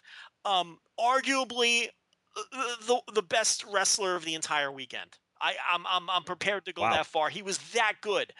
To me, he outshined. And listen, Willie Mack, had a great weekend. Willie Mack was great, particularly on night 2. Willie Mack had 2 matches on night 2. That the Willie Mack Ray Horace match on night 2 was one of the 5 best matches the entire weekend, and I'm debating whether it was the best match of the entire weekend. And that includes the Brock Lesnar match against Roman Reigns. That's how good that match was, in my opinion. And then he followed that up with a match against Jeff Cobb, which was almost at that level, but not quite. And Jeff Cobb's another guy. He's one of the guys I was very familiar with coming in, who I've always liked. But Willie Mack killed it. And Thornstowe, to me, outshined him over these 2 nights as well. Thornstowe was great. And, he's in a tag team called Reno Scum with Luster the Legend, who was also on these shows. I'm telling you right now, I don't know what happened in PWG. I didn't see the match. I can't comment. I don't know what happened in Ring of Honor. I didn't see that. I don't know what he did to not get over before when he's gotten chances. You put this Reno Scum tag team in Ring of Honor. You put that team on WWN shows. No, you might have to. if you put that team in NXT, I'm telling you right now, that team gets over. Wow, okay. I am so high on these guys right now, especially Thornstowe. And to be fair, he was the one they pushed because he won the tournament. Maybe this Luster the Legend, he didn't go as far as in the tournament. He didn't have as many opportunities. You know what I mean? So they did wrestle each other at one point in the tournament. But I was very impressed with both of them, especially this Thornstowe. He looks like the business. I'm telling you right now, he impressed me so much. And I couldn't stop tweeting about it after I watched the shows. And I am mystified how this guy has not gotten booked for the most part outside of California. And after these shows, after people see this, I don't know how people aren't going to go out. And maybe just the cost of the flights should be the only thing to stop anyone from booking this guy. I'd book this guy tomorrow if I ran a promotion. Wow, and I'd push him to the fucking moon because he's a fresh face. No one's been exposed to him unless you're familiar with the North California indie scene, which, let's face it, nobody is. You're not. Yeah. Nobody knows what's going on unless you live there. You don't know what's going on with the North California indie scene because those shows they're not quote unquote national shows. They just aren't. Let's be realistic about it. It takes a long time to emerge from a place like that. No one's familiar with Cobb. No one was familiar with Timothy Thatcher until 10 minutes ago. All these guys from that scene. So, I mean, this guy needs to be booked. Maybe he had the weekend of his life. Maybe he wrestled over his head. That's a possibility too. I only have 2 shows to go off of, but this Thornstowe impressed the fuck out of me. Him, Willie Mack, and Horace, to me, were the 3 most impressive workers on those shows. And what everyone's going to be screaming at us after we post this. Oh, yeah, of course, Joe didn't like Thatcher. Look, Thatcher wasn't even close to the best wrestler on these 2 shows. I can understand the perspective of thinking he was the best worker on the WWN shows. I don't agree with it, Rich, but I get it if you say that. Because if you're into what he does, he did put in great performances from that perspective on the WWN shows. I cannot accept an argument that he was the best worker on these King of Indie shows or the most impressive worker or the guy who stood out the most. He just wasn't. Those other 3 guys blew him away. And that's not even necessarily a knock on Thatcher, but Thatcher was just a guy on these shows. He really was. And it was those 3 guys to me who really stood out. And look, I recommend the Night 2 show to anybody. If you want that Night 2 show, because Night 1 was kind of a. Did you agree? Because I know Warren Taylor, who did the review for our site, kind of said it was a so-so. Like it was very skippable. Night 1 is a skippable show, and it was the worst show of the weekend. But I'll tell you what, it was better than I was led to believe. There was a lot of stuff on Night 1 I liked. The main event didn't really deliver. I thought Timothy Thatcher. People are going to get on me again. I thought the best match of Timothy Thatcher's weekend was not the Chris Hero match. It was the Dylan Drake match on Night 1 of King of Indies. I liked that. I genuinely liked that Dylan Drake match a lot. And because Drake brought something a little different to the table with that. He brought a little showmanship. It was a little different. And there was a lot of Thatcher stuff too, but I really loved I really liked the Thatcher Drake match more than any other match Thatcher wrestled the entire weekend. And the Ray Horace Lil Cholo opener I thought was the perfect opener. It was a hot little 3-star opener with nothing but moves and flips, which is exactly what you want to do in an opener with 2 guys like that. So there was stuff that I liked on Night 1. Would I recommend buying Night 1? No. I strongly recommend buying Night 2. Night 2, there's so much stuff to sink your teeth into, including the Thornstowe matches, the 2 great Willie Mack matches, one of which I thought was arguably the best match of the weekend, and the Ultimo Dragon Juventud Guerrera match. Everybody, how did that end up? Well, everyone ripped it who watched the show live, and I was expecting it to be a train wreck. I thought it was a perfectly acceptable little match. I don't know what people were expecting out of Ultimo Dragon and Juventud Guerrera. Maybe because I've been watching Ultimo Dragon be perfectly acceptable in all Japan and look like a guy who. Yeah, what did they want? 1998, like Hoovy and 98. Like, come on, those are 20 years ago. I mean, they over 20 years ago now. Yeah, you're not going to get. They didn't look like old guys. They didn't look washed up. But I wasn't expecting a 4-star match or a 5-star classic. And look, the stuff with Sonny Ono was stupid. But even that match, you're booking Sonny Ono. You don't think it's going to be like over the top and stupid? Like, yeah, but I mean, Thornstowe versus Luster, and then Thornstowe versus. That's the other thing. I'm selling Willie Mack short here. He had 3 great matches on that show. He had the Ray Horace match, he had the Jeff Cobb match, and then he had the final against Thornstowe, which was an excellent match. I mean, Willie Mack fucking killed it on. There you go. And last week you said you didn't get Willie Mack. Listen, and that. It's changed. See, people say that I'm stubborn and I dig my heels in and I don't turn the corner on people, and it's complete bullshit. That's total bullshit. I've turned the corner on plenty of people. You know who else I've turned the corner on, Rich? Listen, how's this for a segue? CJ Parker is the guy that I turned the corner on, and he was in the news this week. Why don't you go ahead? He was absolutely. Now you're the segue man. I'm not having you be charged those forever. I tell you what, you can keep doing the show introduction as long as you do. Let me handle the segues because you're. See, the problem with that is though you'll never stop. You'll never move to a different topic. Like you talked about Thornstowe for like 45 minutes. So listen, that was a solid 7 or 8 minutes. I agree. No, I can be wordy. And, I'm not often described as pithy, but listen, I did a nice King of Indies deal there, and I got it in there in about 7-8 minutes. So that you can't rip me tonight, not for that. I will not. No, and now I'm prolonging it by mentioning it. So here, CJ Parker. Obviously, if you probably saw the news, but he decided to leave NXT WWE. And then he had there were some quotes that I wanted to talk about in the Observers. Parker, he was on the Inside the Ropes radio show. I'm not familiar with that particular radio show, but it sounds like a wrestling podcast because it's got a clever name to it. So, it's got to be Chair Shots Radio or, something like that. So anyway, he was on there. And I thought this was kind of interesting, and I was kind of curious on your thoughts, and I sort of alluded to this a bit on Twitter earlier, and I'm kind of curious what other people think as well. Here's the quotes here real quick. It wasn't an overnight decision. I began to feel that I needed to get away from NXT for a while and broaden my horizons and earn my stripes. Get some experience all over the world over the past couple years. I've seen guys come in who are great friends of mine that have made names for themselves all over the world, and then they come to NXT and you name it, the rest is history. They take off. They do great things. I want to say a lot of it. I want to say a lot of it is prior to the experience in NXT, and I want to go through that. I want to live out of a suitcase for a while. I want to wrestle in front of different types of crowds, and I want to try to get over all over the world. Start from the ground up. I finally said, I'm 25, and if I'm going to do it, I got to do it now. Very interesting there. So I'm there's a few little nuggets in there that I thought were. And if you follow, our friend Rovert on Twitter, he's been kind of leading this charge or really shouting about it for a while. And it's starting to become clear too, with Triple H mentioning that NXT is, a new brand, and here's these big shows we're going to do, and the rumor of doing monthly, specials that now, that's gone back, and we're back doing, quarterly specials, and we're touring all across the country, and we're doing all this sort of stuff. Developmental my ass was his right at the heart of it. Yeah, at the heart of it, NXT is meant to be a developmental territory, and I thought this in particular was interesting because we've mentioned it as well too. NXT TV has gotten great in the past year, and none of that is a result of the Performance Center. None of that is a result of the NXT development system. It's a result of hiring Prince Devitt, Kenta, Kevin Steen, El Generico, Pac. Like you look at the top of that roster, and every one of those guys that are really good in NXT that we all enjoy watching were really good before they came to NXT. You can make the argument that, now they're better at this. They're more refined for the WWE style, whatever. Those guys were great beforehand. El Generico was the best babyface in the world for years. Kenta was a goddamn superstar. 2005?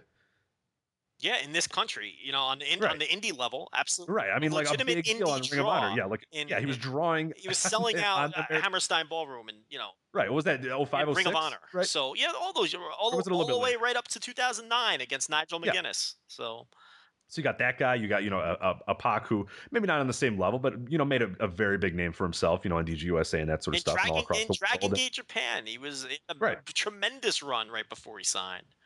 Kevin Steen, that speaks for itself. That was a guy who was a leader, top star in Ring of Honor for years. And we look at that, and we look at a guy like a CJ Parker, and I thought this was particularly interesting that he was so open about that, is saying, look, the way to get success is to leave NXT, go do something else overseas, make a name for yourself there, and then come back. To me, that's a huge, this quote in particular is a huge indictment of what NXT is supposed to be and what it really is in general, where a guy feels the need that if I want to get ahead, I need to go somewhere else. I can't, not somewhere else within the context of NXT. Not that and maybe we can talk about that in a little bit. He has to completely distance himself from that with the goal that he's going to come back. He's saying point blank, I want to come back, but I need to get better now. So I'm going to leave. Yeah, it's personally, I think it's a brilliant decision on his part. And I think he really showed some guts, and he's doing the right thing, because he's absolutely right. He looked at the lay of the land, and he looked at the landscape, and he saw all the things that you just talked about.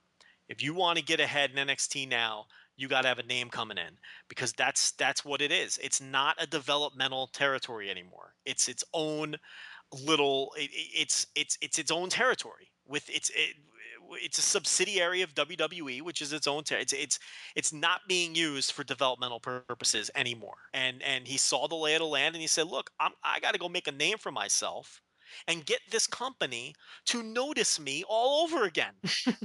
That's what he's saying. Yeah. And he's absolutely right. And he's like, look, he's looking around at who's getting pushed, and he's putting two and two together. What's the common denominator? They all toured the world and and were great, and were already world class and among the best wrestlers in the world when they got here. Right. And he took a look at himself and said, "I'm not." Or he took a look at himself and said, "I know I can go with those guys, but I don't have the reputation. So now I need the reputation to go along with it." So it's one of those two things. Either way, he knows he has to go outside the company to prove himself to the company, which is patently absurd.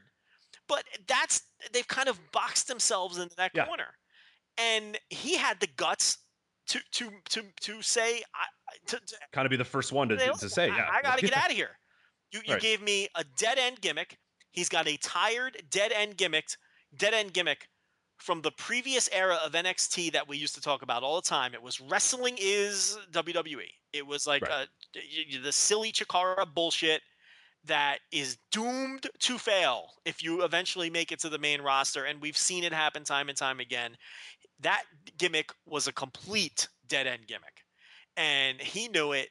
And he saw the lay of the land, and he's pressing the restart button on himself. And like he said, at the age of 25, he's got plenty of time, but he couldn't have waited much longer. He couldn't have sat around for another 2 years, and then you're into your late 20s. And you're still doing TV jobs, then you're stuck. So he's going out and he's going to try to prove. We've heard that he's trying to get into New Japan. The guy obviously knows what's going on.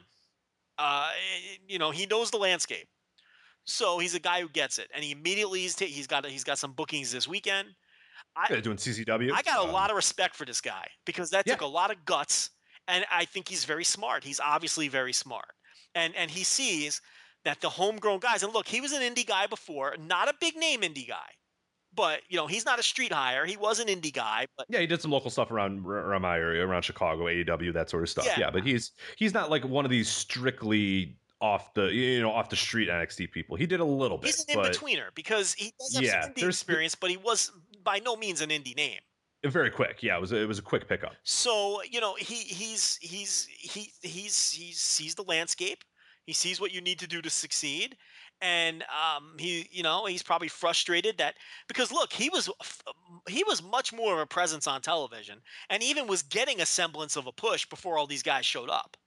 He was on TV almost every week, and then all these guys showed up, and he not only slipped into sort of an enhancement role, but then he just stopped being on TV. Period. Mm-hmm. It's like the only time you saw the guy was when he put over Kevin Owens in Owens' debut. Was like he would come on the specials, and whoever was the big guy that was, he would get destroyed by him. Yeah. So I mean, I think this showed a lot of guts, and he strikes me as a very intelligent guy who understands what's going on around him, and I give him a lot of credit.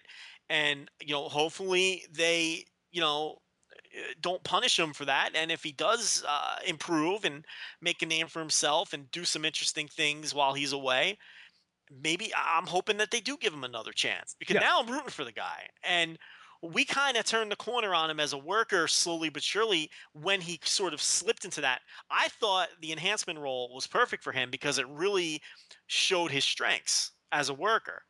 And I really didn't like him at all when he was, with my initial exposure to him. But as he started doing jobs, I was like, this guy's got something as a jobber.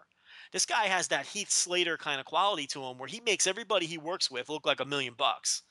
And there's nothing wrong with that role on the main roster. I mean, we've talked about it a million times. That's a very valuable role, but that's not a role that young wrestlers aspire to. Not a 25-year-old. Yeah, No. he So you don't want that role. Look, you'll take at the end of the day, when you look back on your career, if you spent 12 years in WWE and made a lot of money and are living a comfortable life, and that was your slot, you'll take it. But when you're 25 years old, you're dreaming of main event in WrestleMania. And he clearly understands and was smart enough and savvy enough to understand that he was clearly not on that path. Right. He was on the quick path to being future endeavored anyway, at the rate he was going. And, they're only going to sign. It's like we've been talking about, like, Samoa Joe's coming. Uhaa Nation is coming. Yeah. ACH. The Briscoes are coming. Adam Cole is probably coming. So, and he's not, he obviously realizes that, and it's only going to get harder for these homegrowns and for these in-betweeners who kind of, it's Tyler Breeze, again, kind of an in-betweener. He was trained by Lance Storm, and he spent a lot of time on the Canadian indie scene, but he was not signed because he was an indie name. He was signed, for other reasons, for his look or whatever it was. But I'll tell you what, the reason that he maybe has been able to break through where some of these other guys hasn't is because of the solid training he had before he got there, and because he cut his teeth on that Canadian indie scene, even though even though it might have been in front of 20 people a night. He was working shows, for 2, 3, 4 years or whatever it was before he got there. So, that's the kind of guy who even has you might have a prayer of breaking through. Sasha Banks is another one. Same kind of situation. She came from the indie scene. To my knowledge, she was not one of these big name shimmer wrestlers or anything like that.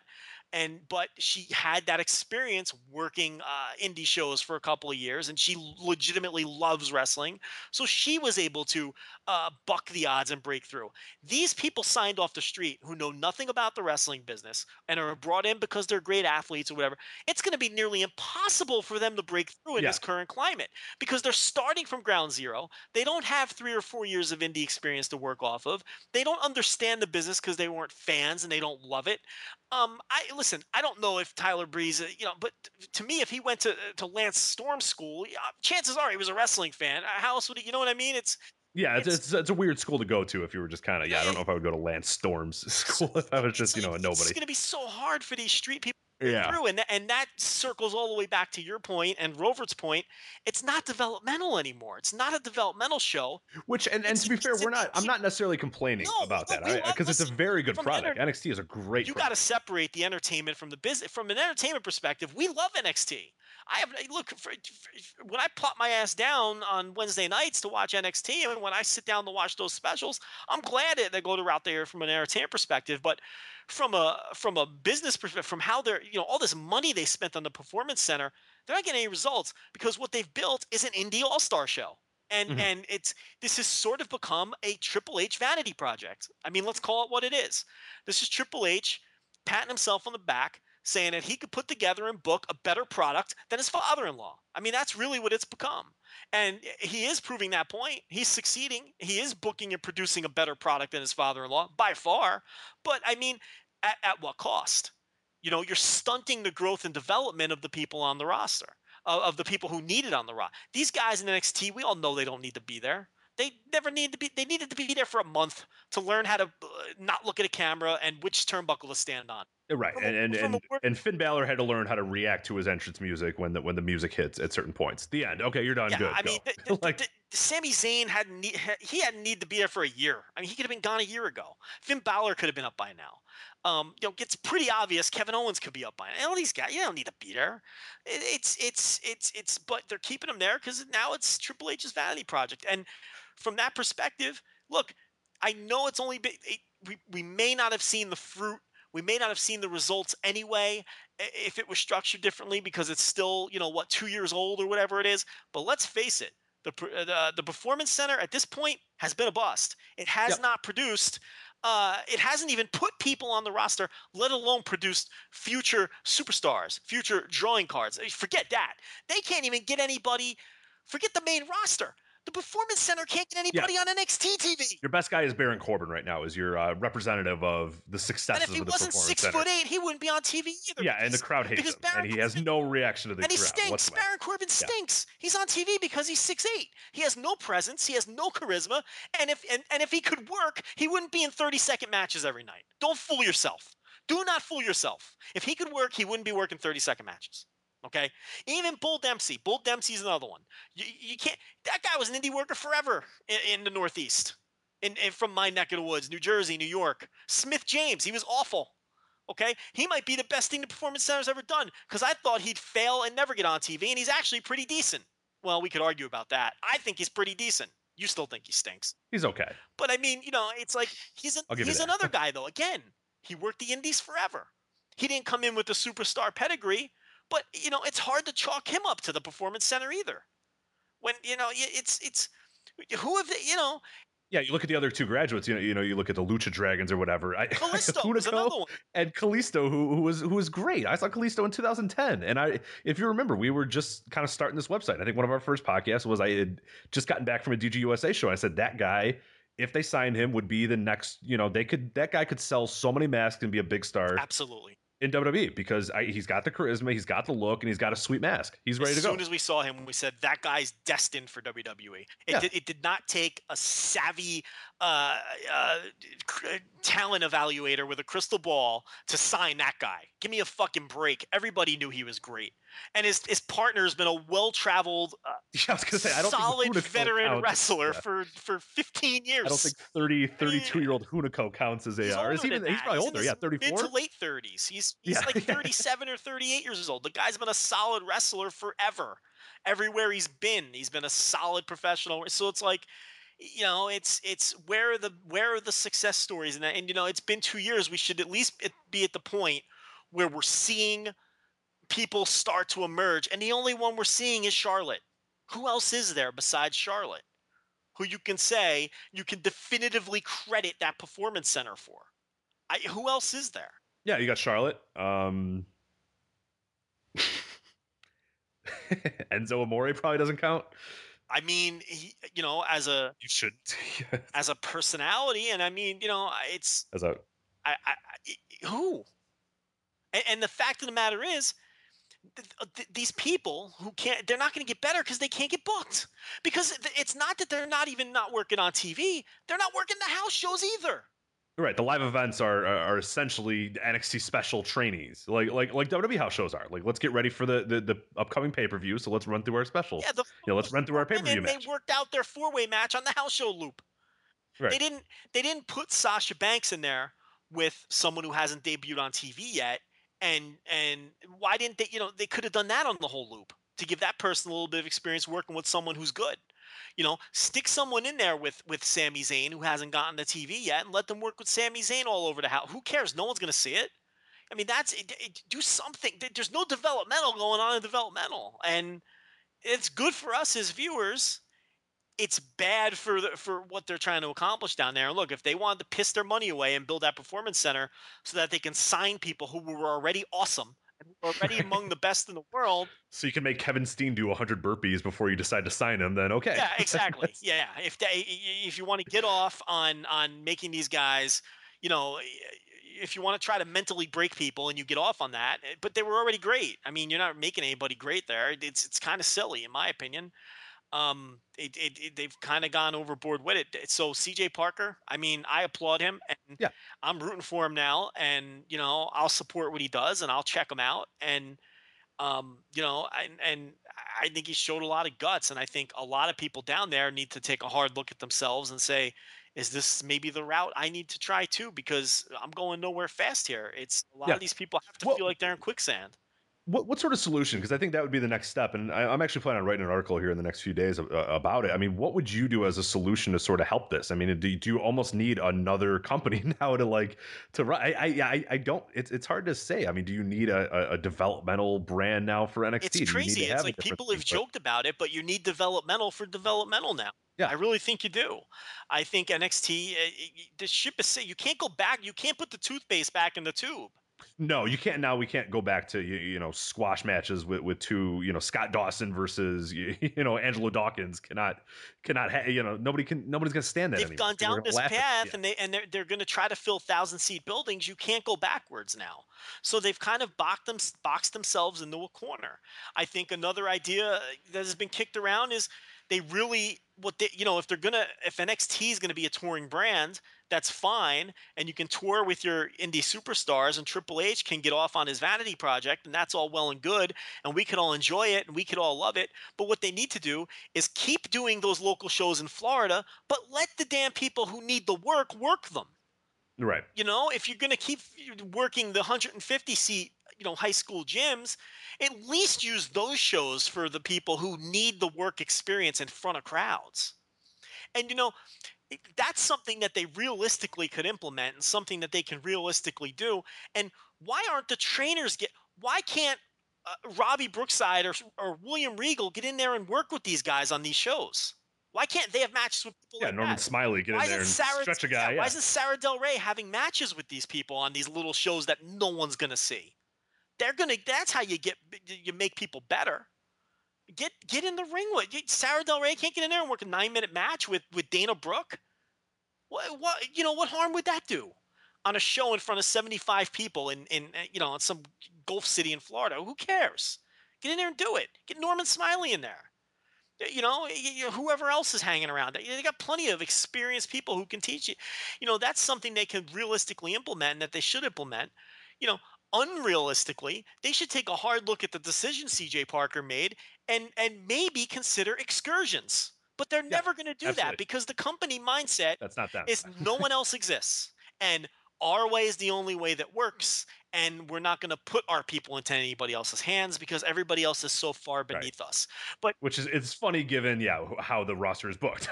The NXT roster is booked, where thank God you guys are all good because you've gone other places. Thank you. Now here you go. And you don't think these foreign companies would jump at the chance to have a working agreement with WWE? Oh my God, yeah. You don't think they can approach any company in Japan, and we'll just use New Japan as the example, but it doesn't even have to be New Japan.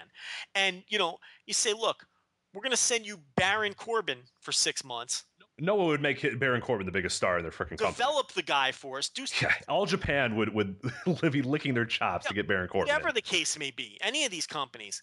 And then you send back, Komatsu and Tanaka to work for us for 6 months, and we can show them, and they can do we can maybe show them a little, what we do well. Show them how to exude some personality.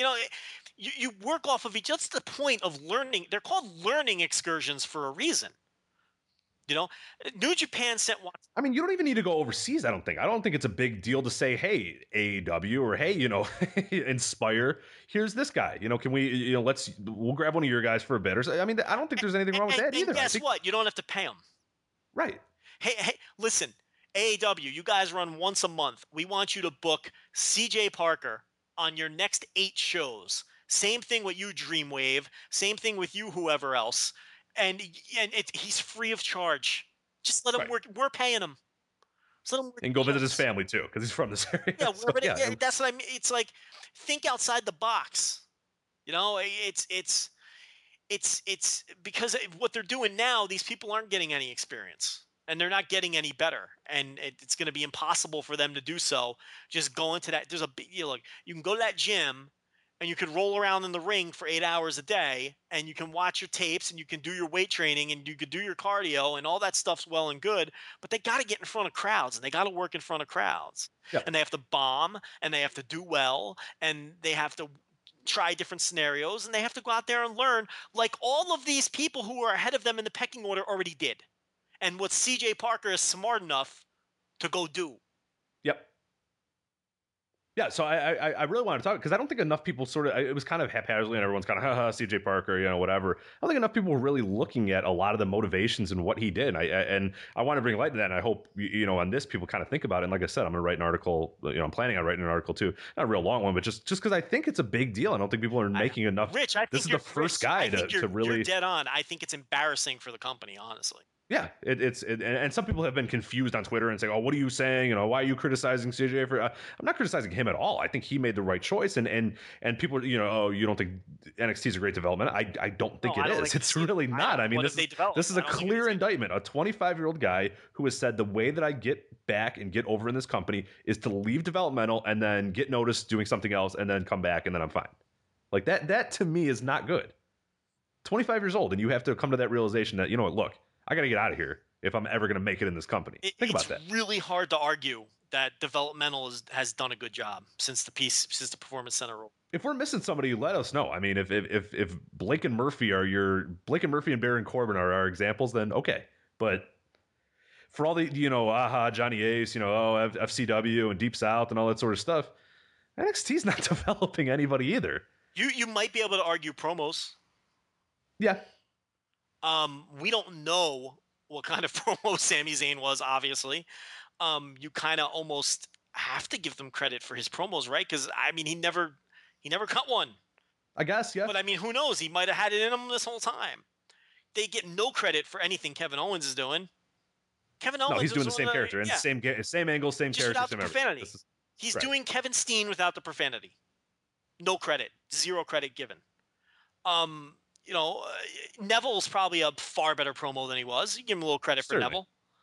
I think you could even, I don't know. I think he's a better worker. I do. I don't know, though, because the Dragon Gate run was really, really good. Oh, no. Yeah, I agree. I think overall in the sense. But, yeah, you know what? I see what you're saying, though. I mean, he was fantastic in Dragon Gate. I would argue he was better in Dragon Gate than he was in NXT.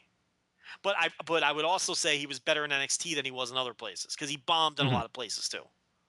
Notoriously bombed in Ring of Honor. I was there. It was ugly. They didn't invite him back. So I mean, you want to give NXT credit for promos? You could probably do that. Hideo Itami, I think, has regressed a lot. I mean, that I don't think that's a real hot take either. That he's starting to find himself a little bit now, but it took a while. I mean, that was a guy who he has regressed. There's no doubt. I mean, might be more 10 years ago, the guy was a superstar, and now he's, just a guy. You want to give him credit for Tyler Breeze? Go ahead. I can accept that one too. I mean, I'm not going to sit here and tell you I'm an expert on his work in Western Canada, but I mean, it's overall you can't call it a success. Their developmental system is not a success right now, and it's not even a developmental system anymore. So. They've really boxed themselves into a corner, but that doesn't mean I'm not going to be there on the next special going nuts. Oh yeah, no, I love it. It's going out of my way. The best hour of TV going. So 90 minutes or whatever they are. What are they? 2 hours those specials? Those are 2 hours. Yeah, those guys are. I mean, but you got to be honest about it. They're in a scary place right now, and for all the talk, it's like. Dave Meltzer made a point that I've been making on this show. It's like, New Japan churns out far less trainees, but their success rate with their trainees is a lot higher. Yeah. I mean, they're doing a much better job with the few trainees they have, in terms of fitting into a role. And I mean, you look at Komatsu, Tanaka, and Jay White, and you're looking at three guys who. Yeah, they need to get Watanabe back though as soon as possible because that's just, well, from what I understand, it's going to be he's gone for the whole year again. So it's going to be and Cubs fan. Please move him somewhere else. Cubs fan tells us that Takahashi's there until the middle of 2016 too. Yeah, so we're not going to see those guys come back for a while. Poor Watanabe. And somebody book me, please. I mean, he's getting booked a little bit more now. The fact of the matter is, somebody who spoke to him told me that they told him to do two things when he came over here: gain weight and learn English. Those were the two things he was instructed to do when he came here. He was not instructed. The booking part, they don't even care whether he gets booked or not. That's on him to get booked. They wanted him to gain weight and they want him to learn English. Those are the two most important things that they want him to do. And that's from someone who spoke directly to him. So those were his directives. Now, I don't know if it's that people don't want to book him. I don't know if it's that he's not working hard to be booked. I can tell you that the impression I got when I was in the same room with the guy was that he badly wants to be booked because he was seeking advice from people. People were trying to help him out. Chris Hero was giving him phone numbers right in front of me. I mean, I saw it with my own eyes. Call this guy. I don't want to say what promoters because some of them have booked him and some haven't. And I don't want to make it, you know what I mean? Yeah, I don't want to say he gave him this guy's phone number and then people will know that guy didn't book him. And then I don't want to make it look like that promoter, you know what I mean? I don't want it. But I that happened right in front of my eyes. I saw it, the interaction occur. So the guy I think he wants to get booked, but you never know. I mean, maybe he just likes chilling in Sumi Sakai's basement in New Jersey and hanging out in New Jersey. And I don't know, but he has gained weight. I don't know how much English he's learned. And the matches that I've seen, look, I saw him have a match with Andy Dalton and Inspire. That was a legitimate 4-star match. And they played that on what was that gimmick that the Raw alternative or whatever? Yeah, their alternative or whatever. And that match got over tremendously with people who watched it. So when, I don't know that he has superstar potential, but he definitely has the potential to be, a middle of the card heavyweight who can do some nice things. And, the 3 guys they have there now, obviously the upside is unlimited. I mean, who in NXT who is homegrown has the kind of upside that those 3 guys have? There's nobody, not even close. Not even close to Komatsu, Tanaka, and Jay White. No.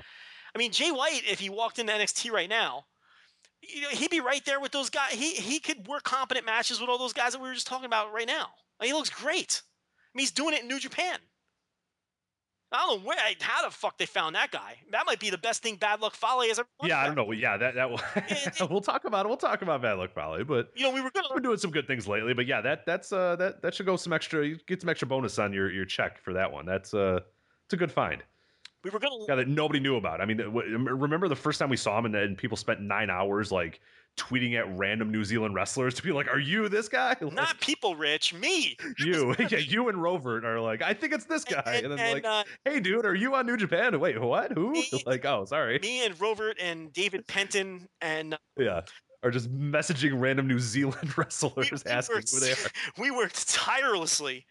I woke up that next morning and I was like, "What did these assholes do all night?" It's just hitting up wrestlers, sending direct messages to random New Zealand wrestlers, to not even just to New Japan wrestlers and people we knew, trying to figure out who is he.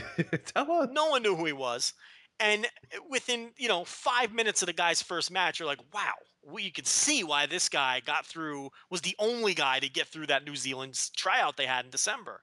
A bunch of guys tried out, and he's the only one who made it, and we can see why. I mean, it just goes to show you never know what kind of wrestling talent is out there. There's wrestling talent everywhere. This idea that the indies there's no new generation of bullshit. It's just they're not exposed. There's great indie wrestlers everywhere. Every city, every territory, every state, has a guy who kills it, but no one sees him. They're out there. There's Jay Whites all over the place. It's just a matter of, someone's got to get eyeballs on them. So we were going to lead this show off with Invasion Attack.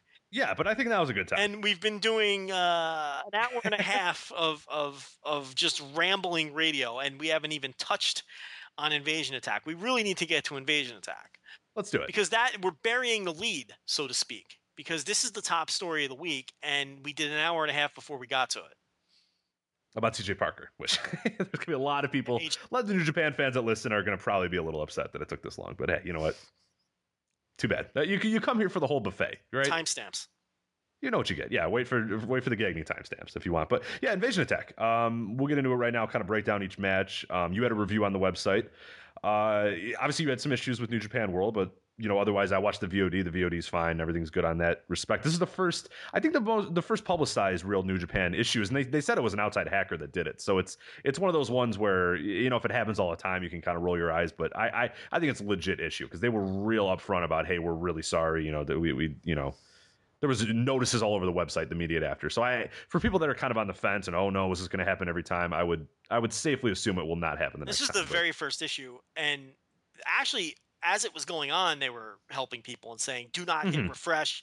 If you hit refresh, you're dead." That's why I got booted out, because I hit refresh, and I had problems with my stream, and then we had no one else who could review the show, because I had committed to it. So pretty much everyone else was either went to bed or wasn't. So then I found myself a nice little. I might have found an illegal stream. I might have done that after. Yeah, you pay for New Japan World. It's after okay. mine crashed. I might have found another way to watch, but then that person refreshed that illegal stream. No. So then I was like, shit, I have to watch tomorrow now. So the next morning, New Japan World had um, the video on demand, didn't give anybody any problems. And in fact, a lot of people who didn't hit refresh were able to watch the entire show start to finish. I had friends who I texted and said, "Did the feed is before we knew what was going on?" I said, "What's going on?" And they were like, "No, I'm just watching the show." And I was like, "Well, don't hit refresh, because that's the message I'm getting now." On my screen says, in broken English, that don't hit refresh or you can't watch the show. So it did work for the people who never hit refresh. If you're impatient like me and you see a buffering wheel and you hit refresh, you were kicked out of the show. But finished it up the next day, and to me, this was a very good show. Enjoyed it a lot. I now see the tweet with Louis. Yep, there he is. Yeah, and the Stardust corresponding tweet.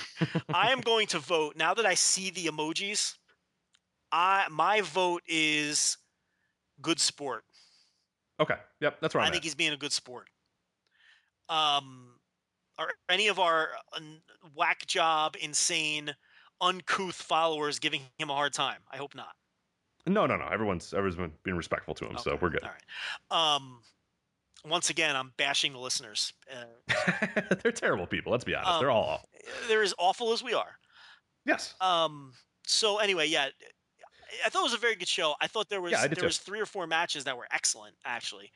And a lot of over delivering on the show in a lot of ways, and we'll get into that in a little bit. But yeah, it one major match over delivered, turning it from what I thought was a really good card to a really, really, really good card, which I enjoyed it a lot. Well, let's not waste any time. I want to get right to the main event, because yeah, we'll go to the back. We'll break down the Yuji Nagata Captain New Japan 10-man tags. But yeah, let's go to the main event. You know what happens a lot of times, and I was when we did our WrestleMania weekend preview show, I was very disappointed with that show.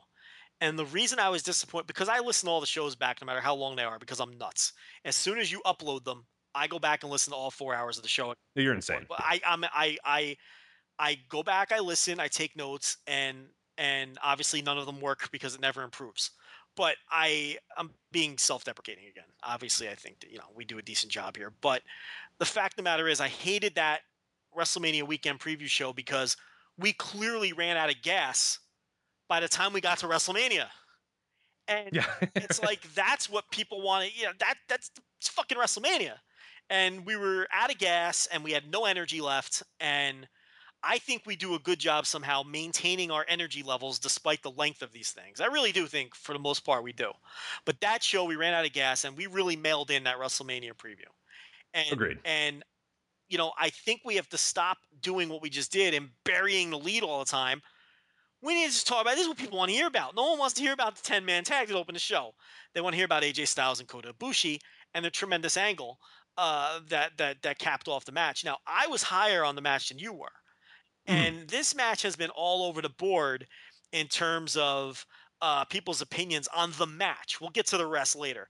But in terms of the match, bell to bell, I had 4 1/4. I think you had 3 3/4 or 3.5 or somewhere. Yeah, I had 3 3/4. 3 3/4. We crowdsourced. We had a lot of people that had about. It really topped off around where I was, about 4 1/4. Most people fell around 3 3/4, 4, your range, for the most part. Basically, that's all the same anyway. We're only half a star apart. Dave Meltzer had it 4 3/4. This is a classic Dave Meltzer overrating, in my opinion. But that's not to say, look, I had it 4 1/4. I thought it was a great match. I didn't think it was a match of the year caliber match. I didn't think it was one of the 5 best matches I've seen this year, like Dave did. But, he's entitled to his opinion. And I think people just get too wrapped up in his rating sometimes. And we're all guilty of it, and he's just one man, and he has his own tastes as everybody else does. And in reality, I'm only a half a star off from him. So, who am I to bash him? I had 4.25. Um, the biggest criticism of the match from from a working perspective is a lot of people felt Kota Ibushi blew off the legwork, which sometimes that bothers me when wrestlers do that. Sometimes it doesn't, and people are going to accuse me of not being fair. But I don't know why sometimes it bothers me and sometimes it doesn't. In this case, it didn't bother me. I can't explain it. Sometimes I just chalk it up to, Styles worked the leg, but you know what? Maybe it didn't fucking work, right? Why just because somebody works the leg, does that mean the strategy was effective? Maybe in this case, the strategy wasn't effective, or maybe in this case, I kind of lost my train of thought, but you kind of get the gist of it. It just didn't work in this case. And maybe it just wasn't effective. And here's the other thing: when people, I'll let you go too, but I quickly want to get this in about the leg work. The other thing too that kind of annoys me sometimes, if people are going to be so hypercritical about leg work in wrestling matches, then guys should just stop working the leg, because just because your leg gets worked over, what are you supposed to do? Hop around on one leg the rest of the match? You still have to move around. I think people got to relax sometimes with, the quote unquote lack of selling of leg work. I mean, a wrestler, you still have to run occasionally, even if you had your leg worked over.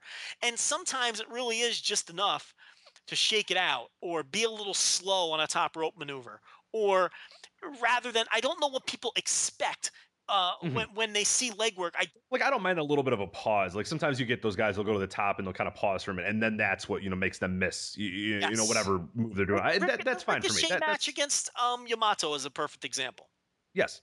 He didn't stop throwing kicks. He didn't stop coming off the top. But there were a couple instances where, he was favoring his leg on the top and it caused him to miss the move, like you're saying. Or he would throw a kick and land the kick, but then he would sell the damage as well because he was kicking with a leg that was already damaged, things like that. So not doing the classic like Bret Hart hopping around and I can't, the Bret Hart, I can't move. Yeah. That or TJ Perkins versus Bobby Fish, where he hopped around on the leg and sold the leg all the way throughout, which I thought was tremendous. But you're not always going to get that, and I don't think you always have to get that just because somebody worked the leg. Now, I can totally see why Ibushi not selling the leg bothered people in this match. It just didn't bother me. And I don't know if it was that did it for me. For me, there's just I had a lot of trouble just getting into the big portions of them. I mean, the finish was fantastic. We'll get into that in a little bit. Yeah, as far as like the middle of the match, it just nothing really hooked me. I don't know what it was. I don't know if it was just kind of the back and forth that they were doing, but it was just nothing. Which is weird because Ibushi, all year I've just loved every minute of just about every big match he's been in. This I didn't feel it, and I don't know if it was just because he was sort of working from the bottom and it was just AJ doing the only offense and I mean Ibushi had his little bit, but it wasn't this. I liked a lot of what Ibushi's done this year is do a lot of the really, really back and forth stuff, like being a big part of that. Like the Naito match is a good example of that. The Harashima one in DDT or whatever, where he's blow for blow with the guy. I didn't feel like he was that at all here. I thought he was very much, the second to AJ Styles. And if that's the story that they're trying to get over, and that's fine. I agree from a story standpoint, that's fine. But as a pure match standpoint, that's what kind of made it less than, a match of the year contender. It just didn't flow well for you. Yeah, and which is fine. I mean, I think the story that they were trying to get over is fine, and it works for that. I thought of that as this is a good little sort of preview of what's to come in a future Kota Ibushi AJ Styles match, but it wasn't the definitive AJ Styles Kota Ibushi match, if that makes sense. Yeah, no, I clearly think they left some things on the table, and I think the pattern now in these AJ Styles matches is he works towards the calf cutter or the calf slicer, whatever he calls it, and the Styles Clash is sort of that death knoll that he keeps in his holster that he could hit at any moment. And that's kind of the death blow that you're constantly trying to avoid and fight out of, which I really loved about the match was Kota Ibushi constantly fighting out of the Styles Clash. Yeah, and Styles has been doing such a good job of that this year. He's finally harnessed how powerful, and we mentioned it unfortunately probably took a few guys getting broken necks or whatever, but he's gotten to the point now where even him hinting towards putting on, this crowd screaming and the other guy can. I mean, it's such an over move right now. It's crazy. What's great about about it is he doesn't build towards he doesn't build the matches around the Styles Clash. He builds them around the calf slicer, and the Styles Clash is just that deadly move that can come out of nowhere. He will throw it in the beginning, though. I like that a little bit, where he tries to kind of do it right away, and if it doesn't work right away, okay, fine, then, that's over, and I'll worry about that later. But he always tries that first 5 minutes or so. It's like, can I do it? No, yeah, because he always catches guys in that. Like in this match, he must have caught Ibushi in it 3 times before he finally hit it at the end, and each time Ibushi fought his way out of it, which were great little spots in the match. The other thing is Ibushi wrestled this match with the broken hand or whatever it was too, which you have to look. I'm a big believer in, if you're going to get, and I believe in the same thing in sports. If you're going to go on the field, you can't use it as an excuse. You're going to play, you're going to play. And he played with the broken hand, and he performed well. But it was obvious that it did change a few things. When you look at the strike, you look at a lot of what Ibushi has done this year, and it's been the awesome, strike combos or whatever. And he wasn't able to do it nearly as much as he did against Hiroshima, against Nakamura, all those guys. He wasn't able to do that. What I did love, aside from the spots where he had to fight out of the Styles Clash, I love that he teased that finish from the Hiroshima match, where he, giving that belly to back suplex from the middle portion of the ropes. I like that they went to that tease and they recognized the fact that that was a big spot from the Hiroshima match. Who you're calling Hiroshima, now I'm doubting myself. What's the guy's name? I don't know what it is. Yeah, I don't know. This is another name that one of us is botching. It's either Hiroshima or Hiroshima. Yeah. We're awful with these names. So yeah, there was just a lot that I liked about it. And I'll tell you, what really put the match over the top for me, the finish was brilliant. I mean, the finish was just straight up brilliant. This is, one of the best finishes you're going to see all year. This sort of was the opposite of the Lesnar Reigns match, where I thought the finish sort of took the match down a notch and hurt it for me. This was a match where the finish propelled the match to another level for me, because Kota Ibushi going to the top for the Stardust Press, which presumably would have ended the match and won him the title. Kenny Omega hops on the apron, but he doesn't go after Ibushi. He just gives him a look where he's unsure of himself. He doesn't know what to do here. He's torn. And Ibushi looks at him, and a lot of people are throwing roses at Omega, and believe me, Omega was awesome in this entire. Omega couldn't have been any better in this scenario. I'll talk about him in a little bit. Yeah, I have a lot. He couldn't have been any better. But what people are overlooking is Ibushi. He kind of looked at Omega and give the New Japan camera work a lot of credit too, and whoever the director was, because he caught the essence of this perfectly. Ibushi looks over, and then he kind of just shook his head, like, fuck you. I'm not waiting for you anymore. I have a match to win here. He goes for the Stardust Press, and he gets caught in midair in the Styles Clash position. Rich, I don't think people are appreciating how difficult that was to pull off. It's not easy. Yeah, there's a lot of momentum going in opposite direction when you're doing that. Yeah, that's not different easy. Directions. And here's the other key: the camera gave you no hint that Styles was on his feet until they switched. You always talk about what a great job New Japan does. They do a fantastic from a person who really looks at production, and you mentioned it too about being able to catch Omega's face, being able to catch Ibushi's face, being able to catch that you didn't know. I mean, they're so good at that. Yeah, and it's you see him, leap off for the Stars Press, and then they cut to Styles, who catches him in midair. They could have, Rich, if they would have blown that spot, could you imagine how bad this match would have come off? Oh, they didn't catch him in midair. Yeah, if he falls down and falls on his neck. Because then what do they do? Yeah. You can't redo the spot, because you can't redo the dynamic of Omega and Ibushi. They've got to go to a completely different finish. Basically, Styles is just going to have to pick him up by the hair and pick him up and just do another Styles Clash. And yeah, right. Totally blows the finish. Yeah. An amazing finish.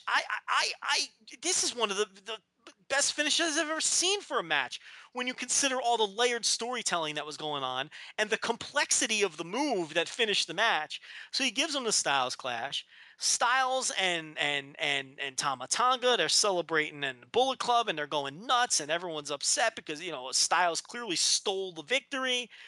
And Omega, how awesome was Omega here? He comes in the ring with that slow clap, and he's kind of looking at Ibushi, and he's kind of looking at Styles, and you see a man like holding back tears. You could tell he was very. I wasn't sure if he was outwardly doing it, but it looked like he was crying, like not bawling, but like his eyes were kind of welling up a little bit. And look, I know they were a team in New Japan at various points, but let's face it, I'm not counting that. These are all callback spots to their history in DDT. They were mentioning it too. If you heard the announcers The too, announcers they were screaming DDT. DDT Yeah, they were over and over yeah. again. And, you know, you got to tip your hat to New Japan for being willing. Again, we just talked about how WWE likes to snub their nose at everyone and pretend they're the only thing that exists. And something like this here, it's where they're acknowledging. And, this is what makes Zayn and Owens so great. It's a very similar dynamic.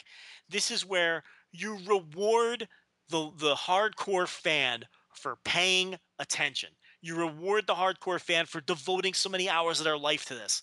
You reward the hardcore fan for paying hard-earned money for these shows and devoting their time to this. And you're paying them for years of history between these two guys. And it's so good. And you don't know where it's going to go. You don't know what Omega is thinking. Who's he going to screw next time? Does he look? He was given Styles the fucking stink eye when Styles was up on the turnbuckle celebrating. The official hands that little trophy to Omega, and if you noticed, Omega's just staring at the trophy with a look on his face that was saying, "I can beat this guy. I can be the IWGP Heavyweight Champion. Why am I not in a position, AJ?" And then he's looking up at Styles. And then when the camera cut to Styles, and I heard the crowd go nuts for Okada, I thought Omega was going to be the one to attack. I thought Omega was going to be the one to attack him. I thought that's why the crowd was going nuts. That's how well that tease was. And of course, it was Okada who comes in and kills everybody. Tacking on a great angle on top of another great angle, and then just laying the belt on Styles, standing over his dead body. And after the definitive win over, this is like prime Paul Heyman-esque. It really you get a lot of stuff in there. So good. You get four future matchups made in so many directions, and standing over his body, and Okada's back. Okada's back. He beat Foley definitively. He comes in there and kills him. He puts the belt on Styles. He's back to his old cocky ways. His mental breakdown, his physical breakdown, it's over. He put that in the rear view, and now he's back, and he wants his motherfucking title, and he's not going to be cocky this time the way he was against Tanahashi. He wants to earn it, and I can't wait for that match, and I hope it sells out that building in Osaka and blows the fucking roof off, because it deserves it. Because it deserves it. Because what this company's doing is so great right now, they deserve to sell that building out. And I don't know what's going to happen with Omega and Ibushi, but it's going to be great no matter what it is. I suspect that he's going to turn on the Bullet Club at some point, but if he swerves and he doesn't, that would be great too. All I know is there's a million different directions right now, and if you were a wrestling fan and you watched that match, no matter what you thought of the match bell to bell, and you watched that post-match stuff, and that didn't get your blood running, and that didn't get you excited to be a pro wrestling fan, and that didn't get you excited, and you couldn't sleep that night after you watched that, and if you weren't all pumped up to watch more wrestling after you saw those two angles, then I don't know what to say anymore, because that was brilliant professional wrestling booking, brilliant booking, and brilliant performances by every single person involved, including Tonga, including the other goofballs in the Bullet Club who were and AJ Styles and Omega and Ibushi and Okada and I thought that was a nice touch and everybody. Too. The Bullet Club guys too. I thought that was a nice touch because everybody but Omega, they were extra excited about it, like more than they would normally be. Like Tama Tonga screaming and like jumping up and down, and so just because it was such a good contrast to Kenny Omega. Where if they were just kind of in the ring and doing like a head nod or whatever, it wouldn't have been as subtle. Kenny Omega's thing wouldn't have worked quite as well. But to have Tama Tonga be the happiest person in the world because AJ Styles won was so perfect. But yeah, no, I thought in general, and we're kind of bouncing around a little bit here, but I thought Kenny Omega in a lot of ways, Invasion Attack was his breakout in exactly what we have sort of been waiting for, what we knew he was capable of, because he goes and has a great match with Dorada, calls out Alex Shelley. Now we already have another great match for him built up. We know that he can go because the Dorada match was great and it really, really good. And we know him and Shelley is going to be good. And then he puts himself into this. He's so good at doing his character work or whatever. This was like exactly like in one night, in 2 hours, basically, we finally were like, okay, Kenny Omega's a real player. And now he's a guy that he's been a talk. I mean, we've been talking about him a lot, in terms of people on message boards, on Twitter, all that sort of stuff. He's one of the big talking points. And if you would have told me that 3 weeks ago, that after Invasion Attack, the guy would be talking about the most is Kenny Omega, I'd call you a nutcase. I think you're insane. He didn't come to this company to be a junior. Right. And that was very evident too, that this was like, okay, look, he knows what he's worth. New Japan knows what he's worth, and everybody's getting on board now, and it's very, very cool to see. Don't forget, people. Don't forget. Kenny Omega and Kota Ibushi had a singles match that outdrew any non-Tokyo Dome match and any G1 match that anybody in New Japan has ever in this era New Japan has drawn. They know Right. They put 11,000 in Budokan. they know what they were getting in Kenny Omega. They weren't getting a mid-card junior. He didn't come here to be a junior. They didn't bring him in here to be a junior. They didn't bring Kenny Omega in here to be just another guy. I said this when they signed him. You said this when they signed him. He had those very shaky matches. He overdid it with the character work. We were the first ones to admit it. I told people to be patient though, because if he toned down the act, it would all work out. And it appears that he has toned down the act. There was none of the nonsense against Dorada. None of that. They just wrestled a great match, like we knew they would be capable of doing. And let me tell you something. You said it on Twitter. Say it here. I don't even think it's controversial. I really don't. And I don't think smart people think it's controversial either. Kenny Omega is going to be a huge star with New Japan. A huge heavyweight star in the mix. In the mix. Here's another name. And again, this stupid, weird, unfair, crazy, lack of basis narrative, which I don't understand. That this company desperately needs new. This company is loaded with potential stars. This company just elevated 2 new stars. This company has 5 legitimate drawing stars. No other company can say that. And I'm not going to do that rant all again. And here's another option that they have that they can flip the switch on at any time. And this is a switch that they're going to flip. Yeah. We don't know if they're going to flip that Shibata switch. We don't know if they're going to flip that Hanma switch. We don't know. This switch is getting flipped. And this is the start of it. This guy didn't come here to be a junior. They didn't bring him in here to be a junior. This guy, they brought him in here to be a star. He came here to be a star. He's another guy where he basically conceded it was now or never with his career. And, he was never going to go back to WWE. It left a bad taste in his mouth. This is it for him.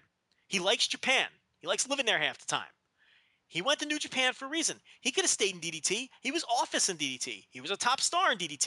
He's making probably very decent money in DDT. Very livable. But to make the big money in Japan, he knew where he had to go. He's there. He went there to be a top star. He didn't go there to be a junior fucking around doing chainsaws to Ryuichi Taguchi's head. That's not why he went there, okay? That's how they got him in the door. But this guy, from day one, they had plans and intents on making him a top guy. And that's why he came there. And he's going to be a top guy. Mark my words. Kenny Omega is going to be a top guy, and he's going to draw money in New Japan. And a lot of people aren't going to want to hear that. They don't like Omega. But the fact of the matter is, and they don't like the way his run started, but that's clearly where this is going. And we told you how when he signed. This guy's going to be a legitimate top star in that company. And you're absolutely right. We're going to look back at this show as the jump point to that. Yeah. He's supremely talented. He can go bell to bell. When he's at the top of his game, he's top 10 in the world. I top 10 in the world when he's on top of his game and he's not being a goofball. He's top 10 in the world. I've seen it. Go back and watch the tapes.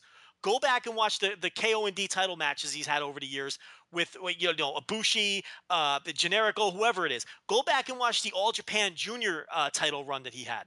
And those string of matches that he had in 2011. And you tell me that this guy's a not top 10 worker in the world. And he's a proven draw. And New Japan's not stupid. Another thing I'm tired of hearing about. Oh, well, New Japan will never push these guys because they're not New Japan guys. Bullshit. Did you listen to the commentary on this show that Rich was just talking about? DDT this, DDT that, DDT this. Yeah. They don't care. These guys are New Japan wrestlers. AJ Styles, WWE, WWE, or TNA. It doesn't matter. These are New Japan wrestlers now.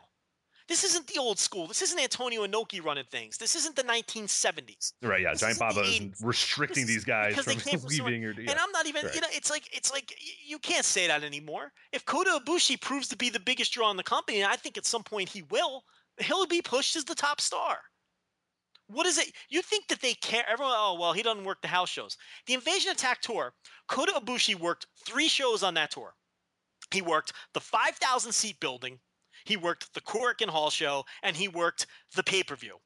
He sold out the Korakuen Hall show and the pay-per-view, and they drew 5,100 fans in the 5,000 plus seat building, and he main evented all 3 shows. Do you think they give a flying fuck that he skipped the spot Right. shows to the villages that drew 700 fans in the basketball gyms? Do you think in the high school gyms with the basketball? Yeah, we probably didn't even record anyway. Do you think they give a flying fuck that he skipped those shows to work DDT shows? No, they don't. They had him for the 3 most important shows of the tour, and that's all that matters. And if you go back, go read our yearbook, which you can get. Can you still get it for free? Absolutely. You get it for free. You can go buy it on Amazon. Go get our yearbook and read the passage that I wrote for Kota Ibushi. And I think you'll be surprised for the guy who supposedly is a part-timer. He worked, and despite missing a month and a half for a concussion, Right, a major concussion. he worked more New Japan matches than half the guys that you think are regulars. He worked more New Japan matches than half the guys on the roster anyway, despite the fact that everyone still calls him a DDT wrestler. And he is a DDT wrestler. He's their champion. He wrestles for both companies. And when you combine the matches that he worked for both companies last year, it's about the same amount of matches that Tanahashi, Nakamura, and Okada worked for New Japan. So he's not running himself thin. He's just working in 2 different rings. He's splitting his time. That's all. And if he can draw in both companies and be a top star in both companies, right, more power to him. And neither of the companies are going to start doing it. I think that's the important thing that people have to realize, too, is that DDT doesn't care that a top New Japan star is at the top of their company, and I don't think New Japan cares that a top DDT guy is on top of their company. It helps each other. Yeah, why would you ever want to not do that? I mean, that's why we're so used to the American style where it's, oh, no. Well, the argument is... DDT gives a fuck? That's the thing. The argument is that the old school Japanese mentality... Well, shut up. Yeah, well, it's not that anymore, so it's stop. 2015. Right. He didn't come out of the New Japan dojo, but if he's going to make the most money, I'm telling you they're going to push him. This Kadani is not old school. I think he's proven that. This guy has a giant set of balls, and there's been times where they've fallen on their face. The Yokohama Arena shows a good example. A half-filled Seibu Dome for the G1 final. They fall on their face. This guy's aggressive. He does things different. He brought Shibata and Sakuraba back when nobody else wanted him back. This guy does this. Kadani plays under a different set of rules. Don't think for 1 second they're not going to push these guys because they didn't come out of their dojo. That's insane. This isn't 1994. We need to stop saying that because it's already. I mean, I don't even know why that's even an argument anymore. Because AJ Styles was the. That's what I mean. Like, I mean, we're almost a year and a half now into the AJ Styles thing. I think it's time to stop worrying about that. Well, devil's advocate, they'll say, well, he's a Gaijin, that's different. You could push a Gaijin, but it's still I don't see this as being, because look at it this way.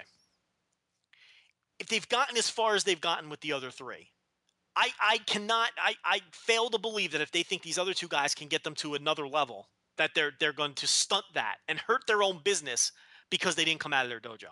I just don't think that mentality is the case. I don't think that's going to be true anymore.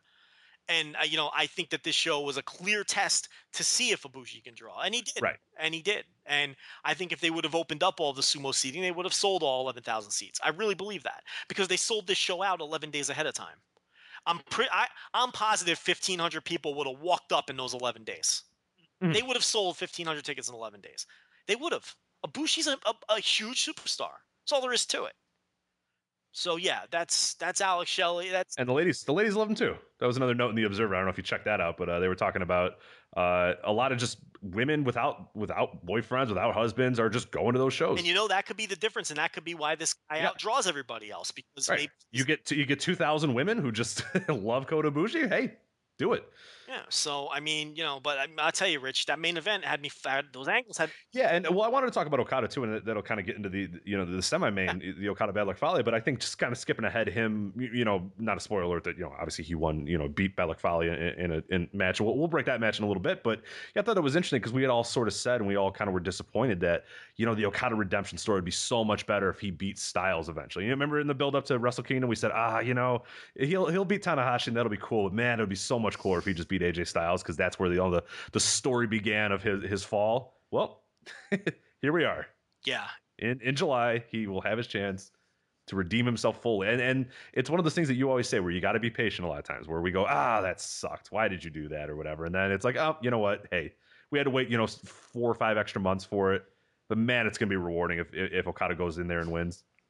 You know what I mean? And then you really feel like, you know what? Hey, We lasted through it. It was a year of him building himself back up. It works. The promos are going to be great. You know, the build up and it's gonna reward you for sticking with it and it's being patient. The other thing is they clearly believe that AJ Styles is a made guy now and a legitimate drawing card because they're relying on AJ Styles to fill a big building that they haven't run in a long time.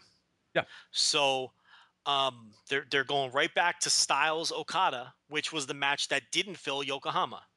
And it's a whole new dynamic now because it's post G1 Styles. It's AJ Styles who has sold out Sumo Hall twice. Yeah. Styles is in the look.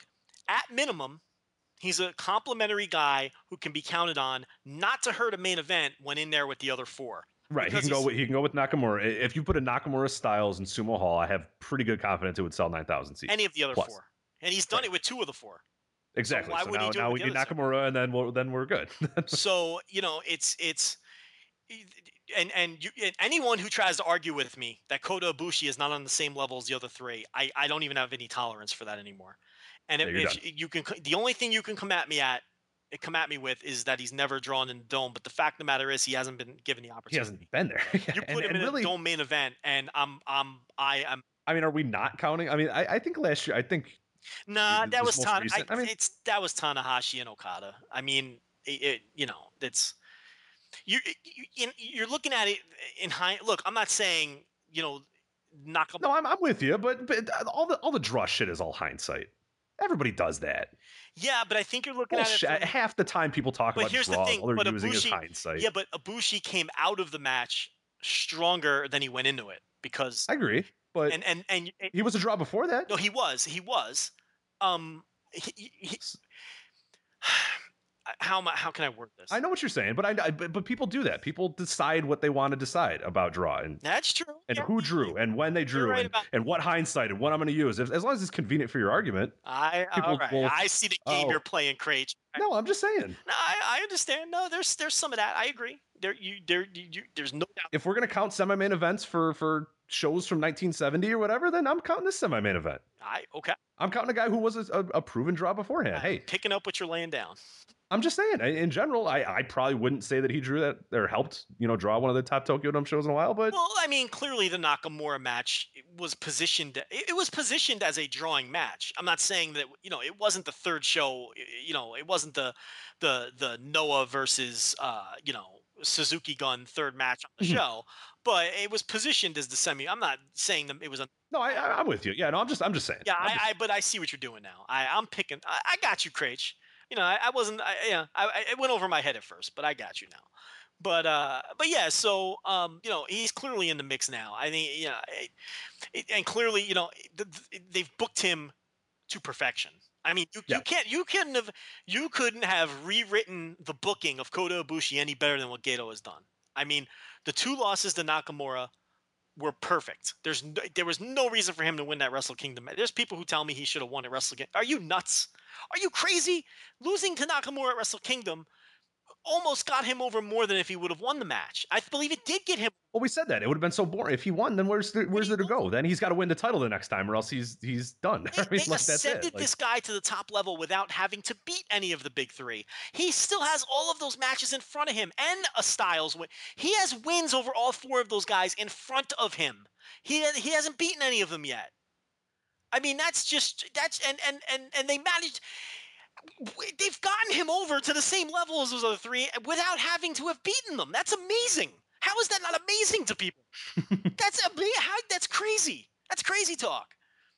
And now he has a nemesis to overcome. And when he finally beats Nakamura, and he will, because that's what they're setting up here. When he finally beats Nakamura, it's going to be one hell of a moment. It's going to be fantastic. He's going to finally overcome this guy. And that's another thing. People got mad. Oh, why didn't he show the same